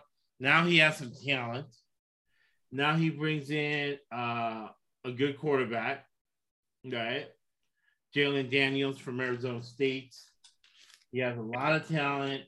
He's great at the NBA part of it, putting together a staff. He's paying his strength and conditioning coach over $1 million. Believe me, I lived in New Orleans for 1 year. You go to a city council meeting, you go, boy, son, let me know anything you need, Josh. I'll help you. No, I'm all right, man, because you owe that guy. Believe me, referees are under a lot of pressure in Baton Rouge, Louisiana for those games. So LSU is going to be a very interesting football team. We'll go Scott, then John. So my personal opinion, this Brian Kelly hire was for 2023 and beyond. I think basically this year he's going to have the strength and conditioning coach. He's going to have all the intricacies in place. Right. But I think it's going to take them a full year to get used to his system, what he wants to do, his tendencies on offense, his tendencies on defense. I think they will be a really competitive team in the SEC this year. Right. I think they will win their share of games, but I just think that the Brian Kelly hire was more so for next year and beyond, not this year. I think this year they'll win 7-8 games. They'll get in a good bowl. They'll probably win that bowl. But I think Brian Kelly's stamp on this team will be next year. He has a stud wide receiver, a guy that's probably going to go top 5 to 10 in the NFL draft when he comes out. He's got 3 quarterbacks going for that job. I think the kid they transferred in from, Arizona State, you said? Yeah, Jalen Daniels. I think in the end, he's going to be the one that wins that job, I think, because I don't think they brought him in just to sit on the bench and be a backup. No, he has too much talent. Yeah, so I think he's going to win that job, and I think he's going to put the Brian Kelly stamp on this team, and I think they're going to win 8 games. I'm looking at them as an 8-win SEC team, and I think they'll be very, very competitive and a high-scoring team because they have all the tools on offense to be that. So that's my opinion on them. Yeah, I like the high scoring. I'm looking for the over-under in that Florida State game. That game definitely should go over. What do you think, John? I like what I hear. One question I have for LSU this year is they have a freshman, Will Campbell, starting at left tackle. Inexperience in the SEC, especially at that majorly key position to protect the quarterback, is a little bit of concern. But obviously he's a very talented individual. Otherwise, he wouldn't be starting at the SEC level of college football. Specimen. Yeah. Their schedule is a little bit backloaded, I guess, I would call it. Their toughest games are at the end of the season. And they don't play a ranked opponent until October 22nd against Ole Miss, who's now ranked 21. So who knows if they're going to be ranked 10th by then or out of the rankings. Yep. But the team on deck then is Alabama, who we know probably won't be anything lower than a 5. I can't even imagine them being lower than 5 unless something really weird happens this year. And then they have to go on the road to Arkansas after playing Alabama. That's a pretty tough trio of plays right there. Yep. Then they have all due respect to UAB, they have a scrimmage, but then they got to get right at it for the season-ending finale at Texas A&M. So they could win 7 games and then lose all those ranked games down the stretch and end up, 8-6. Right. Yeah, which would be, to Scott's point, starting point for Coach Kelly over there at LSU. The Florida State game is a big game for Mike Norvell. Yeah. All the Florida State people want him out of there. And I'm looking at the numbers for that game. What do you think, Chad? LSU. Yeah. Jalen Daniels well, too. Yeah, my brother actually played against him senior year in high school. My brother Chance and Jaden played against each other the first game of the season. So yeah, I saw him play in high school. I saw him play, the last 2 years. Saw him live last year up in Corvallis. Yeah, it's Brian Kelly in his first year. First year head coaches.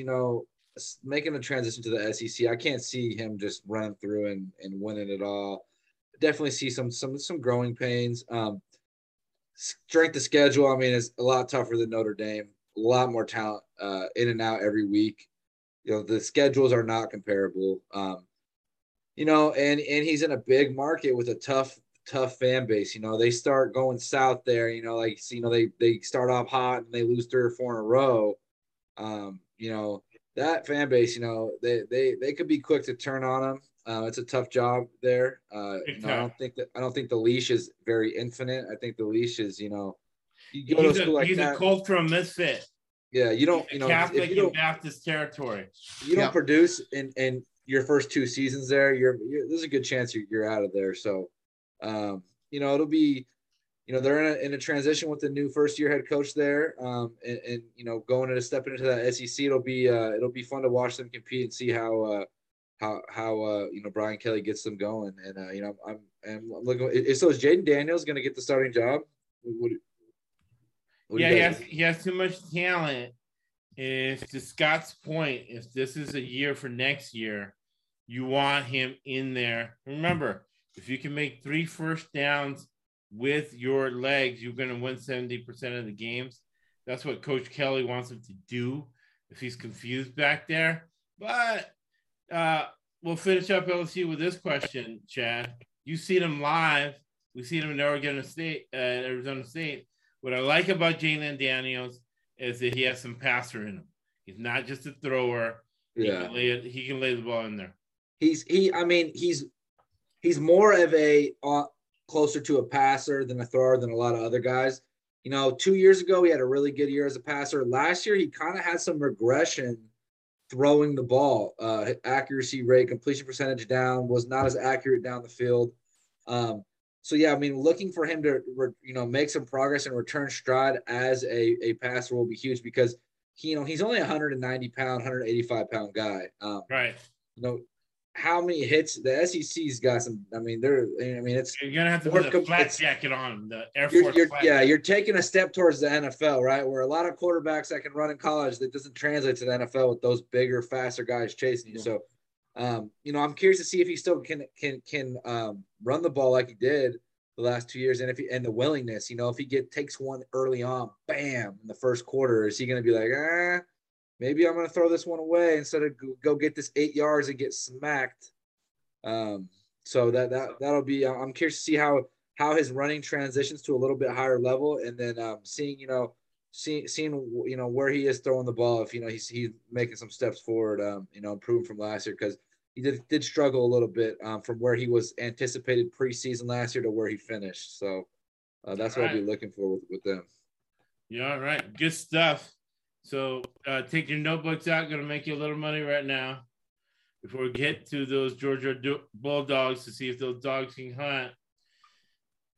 I took Florida State, about the 0.5 point, 3.5. I sprinkled 130. So I bet $1,000 a game, right? So I have $400 on Florida State plus 3.5. I have $450 on over 50, and the rest I got 130 money line. My rivals, the Florida State Criminals. First game of the season against these overhyped SEC LSU with new offenses and good old Jalen Daniels. And my last one is, when you look at the schedule, at Auburn, Tennessee, they're going to be beat up. Then I just came from Florida. I jogged my mother-in-law's backyard, came back hyperventilating. Almost thought I needed an IV. Second half at the Swamp, second half lying, because that's the way Coach likes to do it down there, Coach. The Florida coach likes to beat you up and tire you down in the second half. So second half lying with those new freshmen, and they're not going to be in condition to play the second half in the Swamp. They call it the Swamp because it's underneath the water, man. You can't breathe with that heat and humidity. Now, an overhyped team, 4-2-5 to the core, from the Bill Belichick, Nick Saban tree. Kirby Smart worked for both those guys. Great. They have NFL staff, right? Todd Monken, his brother, head coach at Army. Todd Monken, coach in the NFL. He's their guy. Their offense coordinator is Mr. Luke, who was the head coach in Mississippi. Defensive coordinator doesn't matter. Kirby's the defensive coordinator, and they all run the Nick Saban defense. Last year was run by Mr. Lanning, first game of the season. That spells under the same thing he had with Dabo Swinney, 10-7 like last year. So I'm going to check what the under is on that. But I think I already bet it. That game at South Carolina, again, it's going to be under, and South Carolina could win that football game. Stetson Bennett is a nepotism guy, right? His dad is best friends with Kirby Smart. That's why he's there. Stetson Bennett has 15% of the talent that Chance Nolan has, his brother. So Stetson Bennett, I think he's going to screw the pooch here, and Georgia's going to have about 3 losses. It's going to be an oversold stock, so I would go the other way. We're going to go John, Scott, and Chad. What do you think, John, on those Georgia Bulldogs?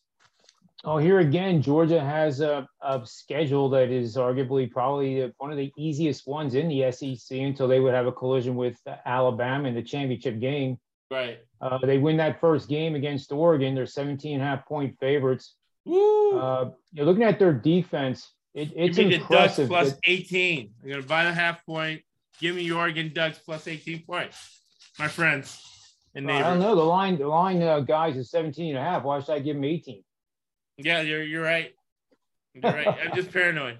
I'm just kidding. But, the defense lost a lot to the NFL in that first round, especially. 15 and players. deservedly so. But they're bringing back a defense that maybe not as good.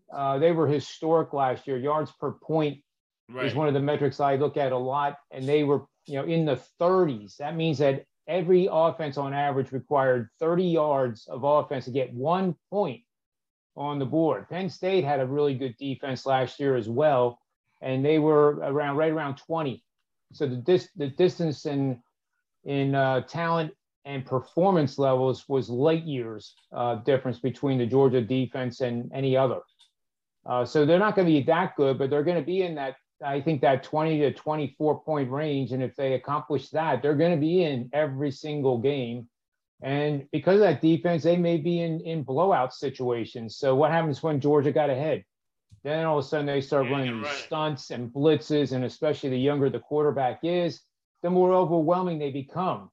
So, the SEC, and I hate saying, because I always like cheering for the dogs. I don't know about you guys, but I like rooting for an underdog like like in Arkansas this year. And to see them come through and really be the next kid on the block to, be able to punch Alabama and Georgia in the face. But nevertheless, Georgia is going to be a very good team. They have a fairly easy schedule, as I said. They have, I think, 2 ranked teams, if you can believe that. Let me just take a look here. Their schedule, well, first game out of the gate is number 11 at Oregon. And then they don't play a ranked team until Kentucky, the second to last game of the year. Yeah, and who even knows? Hard if Kentucky to make a will case still that be they ranked. don't go undefeated if they win that first game.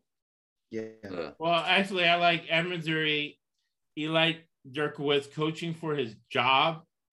Good point. Young guys on defense. He's an offensive-minded guy. He can pull an upset in that situation. Hartson, the same way. Offensive guy, young defense. He can pull an upset. I think Georgia's going to lose 3 games this year. The cocktail party that we're not allowed to say anymore, Florida Right. and Georgia at Jacksonville Neutral Stadium. It's been going on since 1924, I think it is. Wow. And for whatever reason in today's world, we can't say that that's the cocktail party anymore. I still don't understand that. Maybe you guys can explain it to me. But that is obviously a great game to attend. And I know, and we should probably all go one year. I have really good friends that they're early retiree Georgia Bulldog boosters, and they put 3 RBs together. We're all invited to eat and drink as much as we can, and then we can go to the game. So I don't know how you can't call that a cocktail party. There you go. So yeah, but that's gonna be a tough game. I see them. I see them. It's first year of a 2-year cycle. Kirby's now making $10 million a year, no state taxes. He wants to develop the team for next year. Stetson Bennett and that at Missouri is a very sticky situation. Auburn, Florida, as you're mentioning, and Tennessee, man, maybe Josh Heupel with that offense again can pull something out. So they're going to be very tricky games. Mike Leach is an offensive guy. So I wouldn't be shocked if they lose 3 out of those 5 games. What do you think, Chad? Well, here's an interesting little angle. I'll do this really quick. Yeah. This is for game 1. Bet on favorites of 10.5 to 19. I'm sorry, 10.5 to 21 points inclusive. That were very good rushing teams from the previous season that averaged 5.25 or more yards per carry. Has the quarterback returning, and the game occurs in the first 4 weeks of the season. 50 and 20 against the spread over the last 30 years of college football, so it's pretty rare. That translates to 70% winners. It's 71-4 straight up, and let's see here, 32-14 against the number over the last 10 seasons. So that's even a little bit better.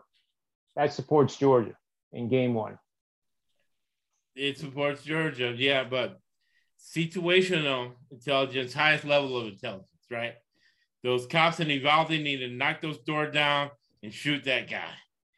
I love Oregon in this situation. What do you think, Chad? Chad Nolan, Will Scott. I think first game of the year, I think it's going to be, I think it's going to be kind of similar to the last year we saw the Oregon-Ohio State game where Oregon ended up beating Ohio State. They were about 21-point dogs or 17, about the same range. Right. I think that game's competitive. I think it's competitive for sure. I think Oregon will cover that spread. I think it should be a 1-possession game in the fourth quarter, in my opinion. But the thing is that Dan Lanning is a Nick Saban, Kirby Smart disciple through and through. They're going to be running that 4-2-5. Basically, both teams are going to be playing the same thing against each other. Yeah. And Lanning recruited the guys on the other side, and they all love him. He's a very charismatic guy. Anybody know the total for that one? Another Nick Saban guy, right? I can look it up. Mario Cristobal recruited the same type of players that Lanning will recruit because they all come from that Nick Saban philosophy in 3, right? Mario Cristobal won 4 national titles as the offensive line coach for Nick Saban. So those offensive linemen, right, have the same characteristics that coaching tree likes. Right. And there's so much familiarity. And who knows Stetson better than Lanning, who's been coaching against them in spring practice and the summer illegal practices and fall practice. Yeah. And Georgia as a team, I do see the defense was incredible last year. Right. Defense should regress from last year. They're still going to be elite of one of the best defenses in the country. Quarterback wise, Stetson Bennett going to be a good game manager, going to make the good play, going to make the right play, but the big plays when they need it in those big games, SEC championship against Alabama in the playoffs, I think that'll kind of be a stinker for them at points. They should have a great running game and a great defense and be in every game because of that. I think in close competitive games, I like Georgia to probably lean to the under, like that Oregon game, first game of the year. I mean, under for sure. Under. I mean, I would think it's going to be 60, high 50s. I haven't looked at that number yet, but definitely something that I could see that one. Like Josh was saying, two similar 4.25. Familiarity to me screams the the under here in this one, and the first game of the year, just getting the rust off. So yeah, that's what I'm thinking here. But yeah, guys, I gotta hop off. All right, brother. Thank you. See you guys next time. Right on, Chad. Bye, Chad. All right, Chad. Yep. Nice to meet you. So You too. Oregon returns. Let's look at this. 86 career starts on that offensive line. I think they're going to keep that game under control. What do you think? The over-under of that Georgia-Oregon game is 51.5 right now. So it's low. It's very low. Low. 2 points. Oregon's been in this situation before, 1 year ago against Ohio State. Right. And they won the game outright when nobody was basically picking them to win the game. Right. Second point is Georgia lost almost every defensive player to the NFL. Right. I mean, when we were doing the draft, Josh, it was uncanny. Every other pick was a Georgia defensive guy going to the NFL. Exactly. So, and number 3, in my opinion, this Georgia team will be a really good straight up bet, but a not so good against the spread bet. Right. Because their point spreads will be high teens, early 20s in most games.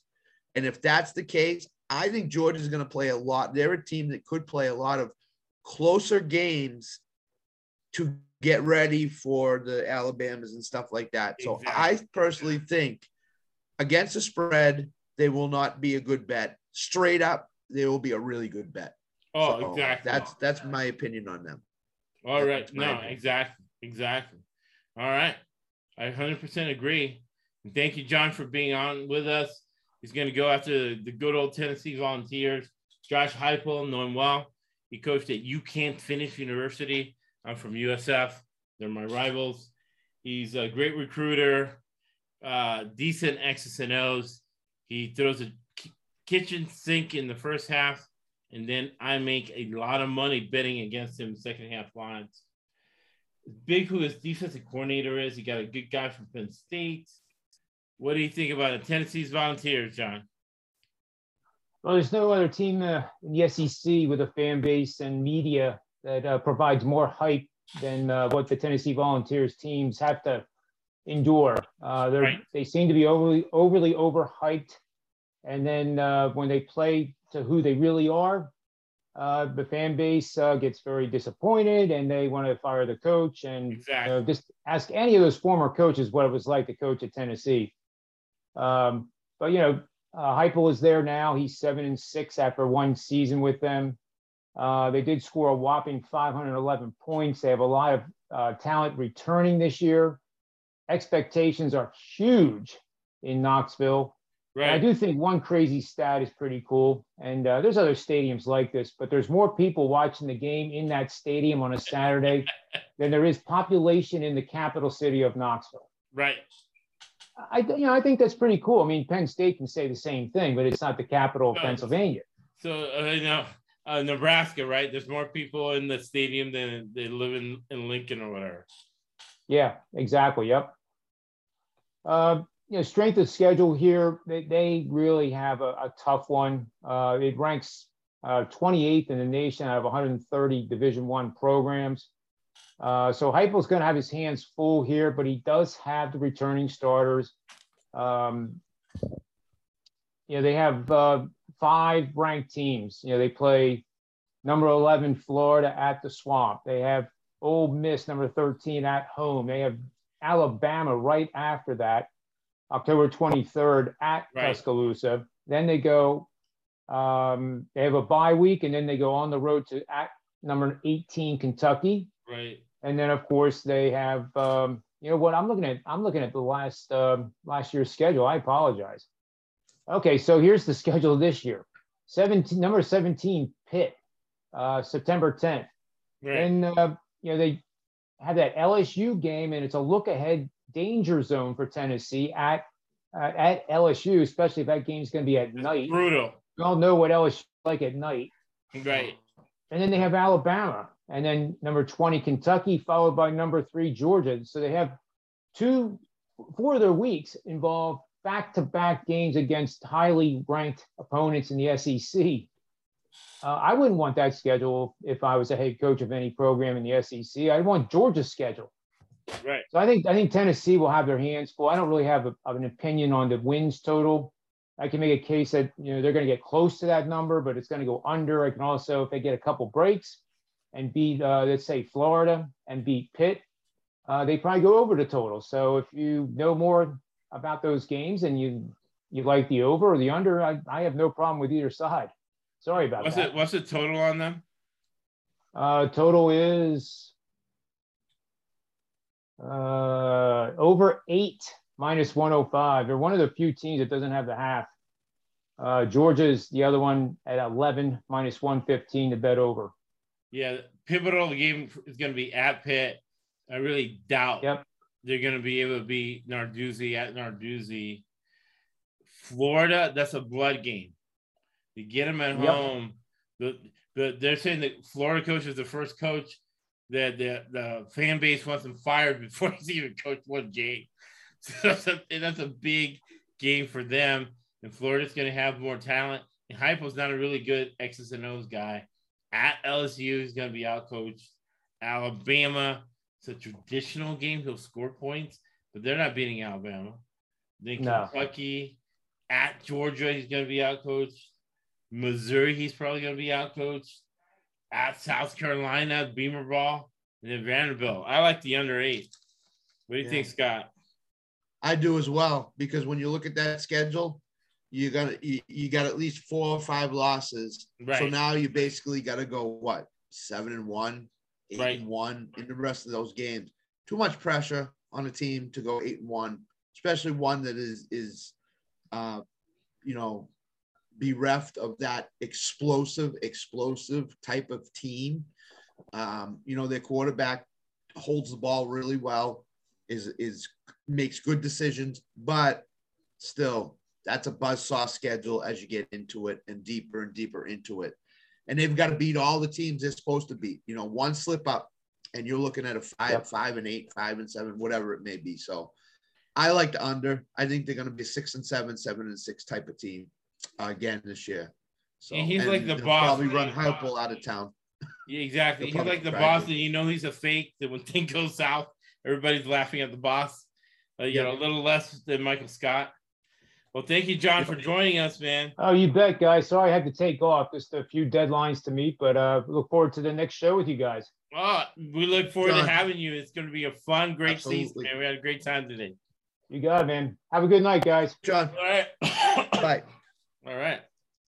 The next team we're going to is great to beat the Florida Gators. They play us, USF, on September the 17th. It's a new coaching staff. He's bringing all his friends as coaches. Billy Napier. He's running it like an NFL program. He has like 100 coaches. Everybody coaches. He has a coach for one drill. Man, what's his face did not recruit well. The guy he's now at ESPN. 6 back on offense, 6 backs on defense. First game against Utah. I think they're going to be in the game just because of the weather. Look for UF second half line against Utah, because and I think global warming. I don't think they have the things right, because they were saying it was like 95 outside. It felt like 120, and I did not have helmets and pads on. And Utah going to that nice weather of September the 3rd and going down there to, man, they better bring 20 ventilators or else they're not going to win. So I like Florida second half line. Kentucky and Tennessee are must wins. Watch out for that USF game. Bye week with Eastern Washington. They better beat Missouri. LSU bye week. and then you have the cocktail party. So after the cocktail party, you got to think you're going to get blown out by Texas A&M. You have nothing left. You go against Texas A&M, South Carolina, Vanderbilt, and then another rivalry game against Florida State. So I look for a rebuilding down year for the Gators. What do you think, Scott? Yeah, I look for it too. Even though their quarterback is probably going to have a huge statistical season, the advantage for any better is early season games in Florida. They have those early season games in Florida, as Josh has said time and time again, NFL, college podcast. The heat will get to these visiting teams in the second half, and you want to bet the Florida Gators in the second half. And you probably want to any game that's total point in the 60s with Florida at home early in the season. You might want to lean toward the under in that game based on what the other team's offense is going to look like in the late third and fourth quarter. In Billy Napier, people are looking at algorithms and computers. They're not putting into attack that Billy Napier wants to run the football 24/7. Yep. And any new coach, NFL, college, whatever football league it may be, they want to put their stamp on the running game and defensive side first. Right. First. So you look at that too, and it all leads you to say, take the Florida Gators in-game betting, second half line for sure.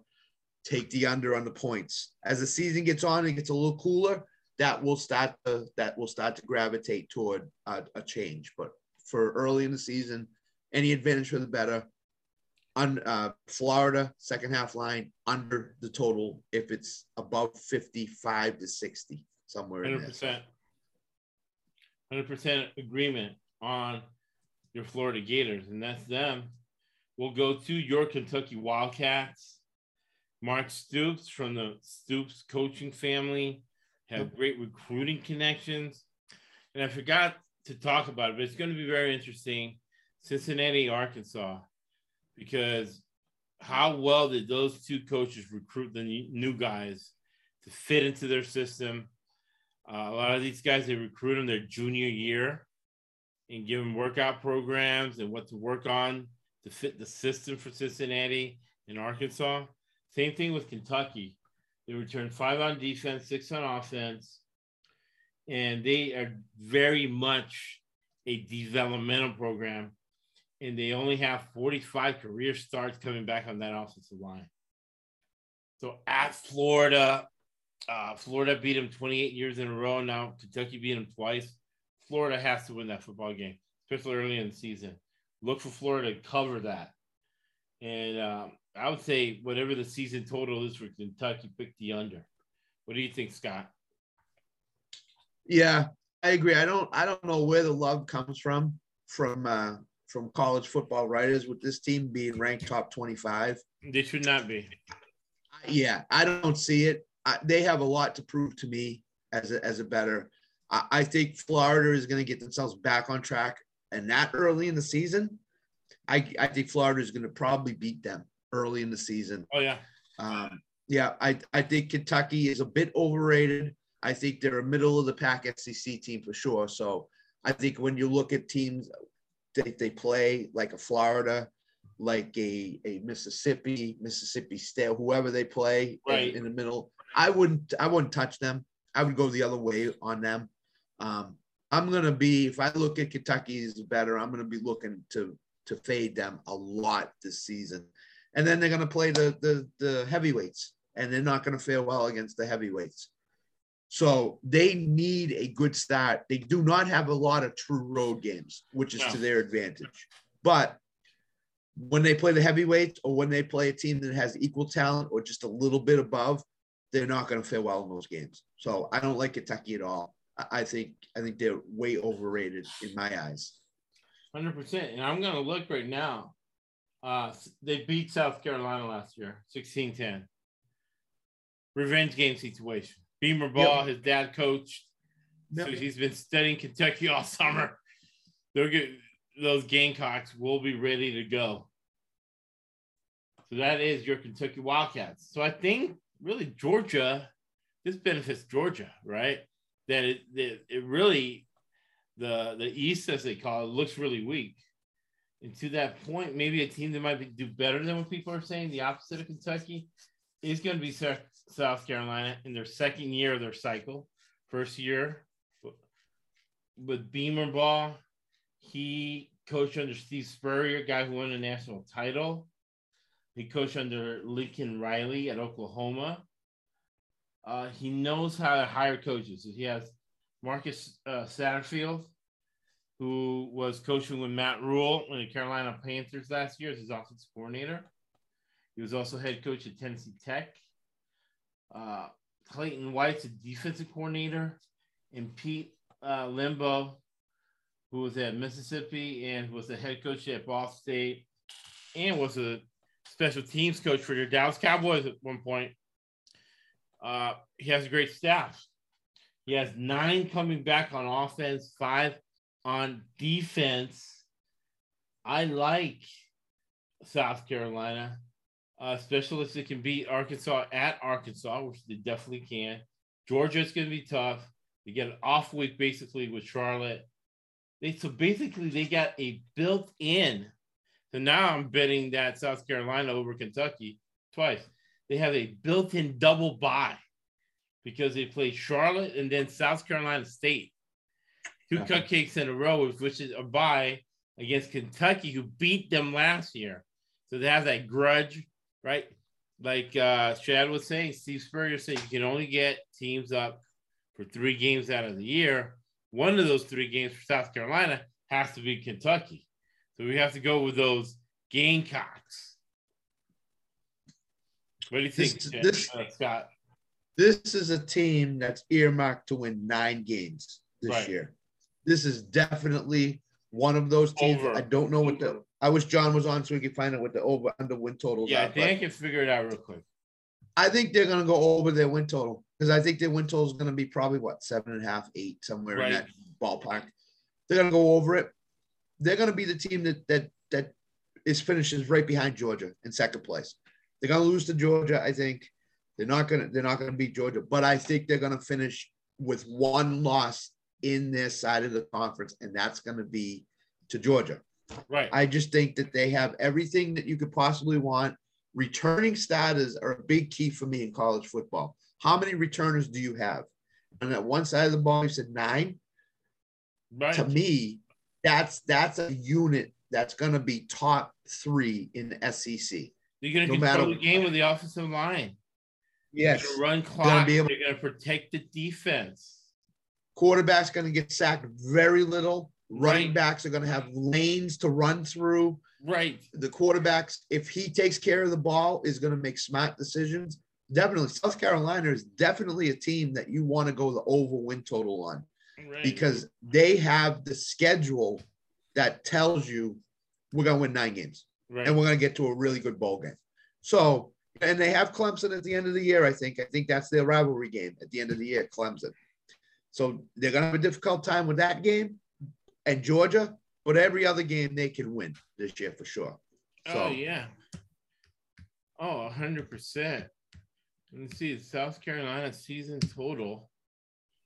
Bet by now. It is DraftKings.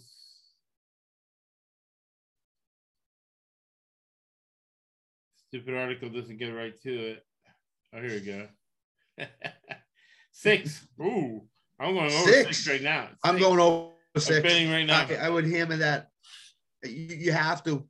Yeah, you have to. You have Kentucky's overrated, right? Right. They could beat Florida for sure. Right. You know, Florida's not all that. No. Georgia and Clemson are the only 2 games on their schedule that I won't give them.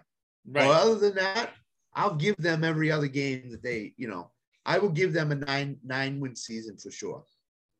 100%. So, I'm betting South Carolina right now. Over the total, yep. Over 6. 6. Wow. That's low. 500 American dollars. Well, it must be because Kentucky's ranked. I don't know if they play Arkansas. They're ranked. So what they're basically Vegas is looking at is, they're playing 6 ranked teams. Right. Yeah, but those 6 ranked teams aren't very good. All of them. So Well, they know that they have it now at minus 170. But still, that's good. It's like free money. that's good juice. That's good juice. That's free That's money. absolutely good. Yep. Without a There doubt. you go, man, making people money, free money. South Carolina, the over. We'll have it on the. Then you got Eli Derkowitz and your Missouri Tigers. They have 83 starts coming on the offensive line. The man makes $5 million a year. He needs to keep his job. He's an offensive guy. He's his own offensive coordinator, own quarterback coach, and his own offensive line coach. He has 6 coming back on offense, so he has in control. 8 coming back on defense, and he has Blake. Blake Baker as a defensive coordinator, linebacker coach at LSU. So he has a national title ring as a linebacker coach. He knows what a good defense looks like, and he's just there for one stop. That's why they brought him from LSU, because that was that Jamar Chase bro team that was scoring 1 million points every game. All they needed was one stop, and the game was over. That's what he wants to do. But a lot of overs. They'll beat Kansas State at Kansas State because he needs to beat them to keep $5 million. Yeah. If I have $5 million on the line and I'm going against Kansas State and I got equal talent, I would figure out how to win that game as a coach, as a head football coach. So they are going to beat Kansas State, Abilene Christian, at Auburn. So I think they're going to win. They're going to beat Louisiana Tech. They're going to beat Kansas State. They'll beat Abilene Christian. Always a good team, Abilene, but they're an FCS team. They'll lose at Auburn. They'll lose to Georgia. At Florida, they might beat Florida, right? So I think they're going to win one out of those 3 team wins at Florida or at Auburn. It might be one of those. They got Georgia at home. They could be Georgia at home. One of those 3 games they'll win, they're off. They get Vanderbilt, so that should be 5 wins. At South Carolina, Kentucky, Tennessee, they will beat New Mexico State. So they got 1, I would say 2, 3, 4, 5, 6 wins.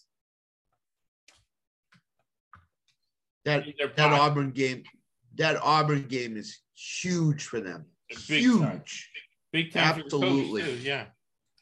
I would be very interested to see what the spread is going to be in that game and what the over-under is going to be. Because if they would have win at Auburn and go 4-0 going into that Georgia game, right? Immense amount of confidence going into that Georgia game. Immense amount of confidence. Right. Big time. I think they get to 7. If they beat Auburn, they'll get to 7. Without that Auburn win, I think they're going to struggle to get to the 7. So that's my opinion. They're going to play a lot of higher scoring games. So I would look at some over unders. If it's in the mid to low 50s, I would look at taking the over. I agree. The coach needs to win games to keep his job this year. It's ultra important. So they're gonna be very vanilla probably the first 3 games, and then the whole playbook is going to be let out against Georgia. Against Auburn. Right. Because they need to win. They want to win that game to go 4-0. So, again. Season total is 5.5, man. So I think they're over. They're going to go over. They're going to hit 6. And I think as we've talked about on the other podcast that we did together, the college preview. Oh, yeah. That there's always that one early season game within the first 4 weeks that will tell your season. And for Missouri, it's Auburn. It's Auburn. Big time. And yeah. Because that basically, if they go 4-0, they could lose to Georgia and it not hurt them. Exactly. Where if they're 3-1, they have to beat Georgia or their season goes in a tailspin. So it's going to be a home game. The only way they can get a win is if they lose on a Hail Mary or a 2-point conversion or something crazy. They lose to Georgia, the fans will be okay. Otherwise, they get blown out by Georgia. The defensive coordinator is not a head coach. And if they lose that Auburn game, like I said about Georgia will be a great straight up team, not so good against the spread. So I'm 100%. Sure if Georgia's undefeated and Missouri is 3-1, that spread will be double digits. Doesn't matter where the game is. It'll be double digits. And I would hammer Missouri in that situation. I would hammer Missouri in that situation. Great insight, man. Great insight. And then our last team, developmental team, 7 back on defense, 7 back on offense, 2-10 last year. I do not like the body language of Coach Chris Lee. He looks like he's in a tough situation. They might be kicked out of the SEC because of the money situation and replaced by Oregon or something. I see nothing out of him because his talent too. Yeah, you got guys with experience coming back, but if they don't have the talent in this situation with 81 coming back, man, it's going to be tough. Big game for them at Hawaii. Must game situation. If they can't beat Hawaii at Hawaii, they might not win a game the whole rest of the year. Because Elon's good. Elon's a good FCS team. You know what I mean? If they can't beat Hawaii, you got to look strong at Elon next game, because there's going to be a lot of people who are just going to bet the SEC team for no reason, and it's going to be whatever, minus 60, and Elon might win the game. That'd be one of the games you put $100 on Elon money line. And the other thing I'll say is take a look at their schedule after starting September 24th. Alabama. Let me get it up here. They got Alabama, an open date. Ole Miss, at Georgia, at Missouri, open. South Carolina. That's a gauntlet right there. They may not win a game in that. No. So, Hawaii is a must-game situation. Like, remember we did the ACC with some teams, with Duke and some other teams we were looking at that first game of the season. He has to throw the kitchen sink. He has to win that team, or confidence is going to be in the toilet.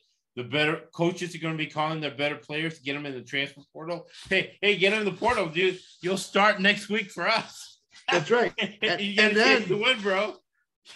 And then they got at Kentucky, and then their last 2 games, Florida and Tennessee. And Tennessee might be going for a bowl game, and Florida might be going for a bowl game then too. So they're not going to let up on them. Win the game.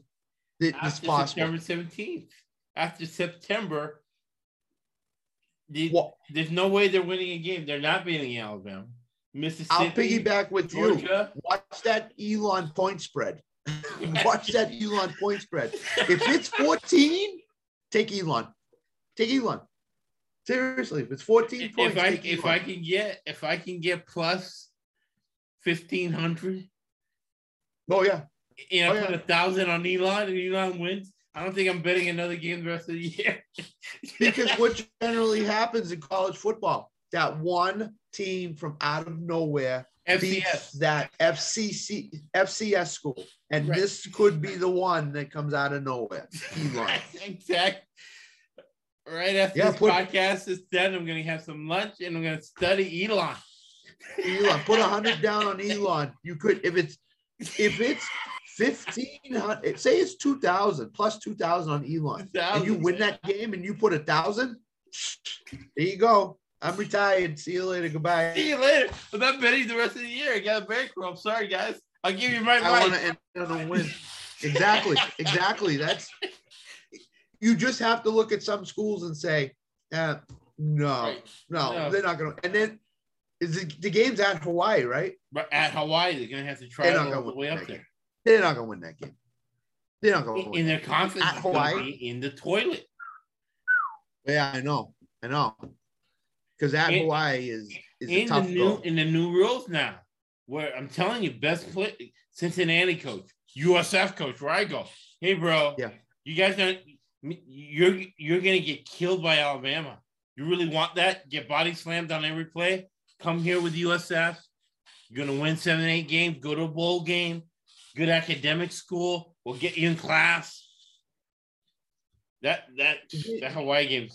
The game is at Alabama. Alabama is going to be favored in that game. No exaggeration. 48 points. Easy. 48 points. Easily. Or like you John might still saying, want to take. Like John saying, Alabama. Let's say Alabama scores. and Vanderbilt fumbles the kickoff and they run it in as 14-0, you can go online and get Vanderbilt plus 70. And you still might not want to take that. You still might not want to take. Imagine that. Vanderbilt might not score a point against Alabama. No, it might even come close to scoring a point. No, and that's the sad part. But they're a school, when you look at it as a better, you say, nah, I can't do it. I can't do it. It's 42 points. I can't do it. I would never do it. I don't think. So. No. All right, man. This has been great. I had a great time. Thank you, Scott. It is. It's been phenomenal. It's been John and Jesse and Chad and both of us brought so much information to this podcast. It's insane. So we all had a lot of talent. It's always better to be lucky than good. You never know how it's going to work out, but we all gel, dude. We all have the same good chemistry. Yep. No question. No question. So we always close. Go make some money, people. Go make some money. You know, that's all you have to do is America for now. You never know if it's going to change. You might not be able to do this 5 years from now. Absolutely. Absolutely. It's that easy. Listen to what we said, man. South Carolina. Vanderbilt overs, man. Those are almost locks. Easy money. Look, listen, people, the track record speaks for itself. It's all out there. If you want to know, it's all out there. Just look. Just look. Track if you record want to listen to the podcast, look at the Twitter feed and tally it up and go on CBS and see who won and what the spread was. Remember, 52.5% is break even. Absolutely. And John's talking about 60, 70, 80% strategies. Come on, man. All right. We always close with Winston Churchill. Again, not philanthropy. Not that we're nice guys. It's business. The more you give, the more you get back. You give 1, you get 10 back. That's why Winston Churchill said, you make a living from your labor, but you make your life from what you give. Thank you for listening to the ESPC Podcast Network.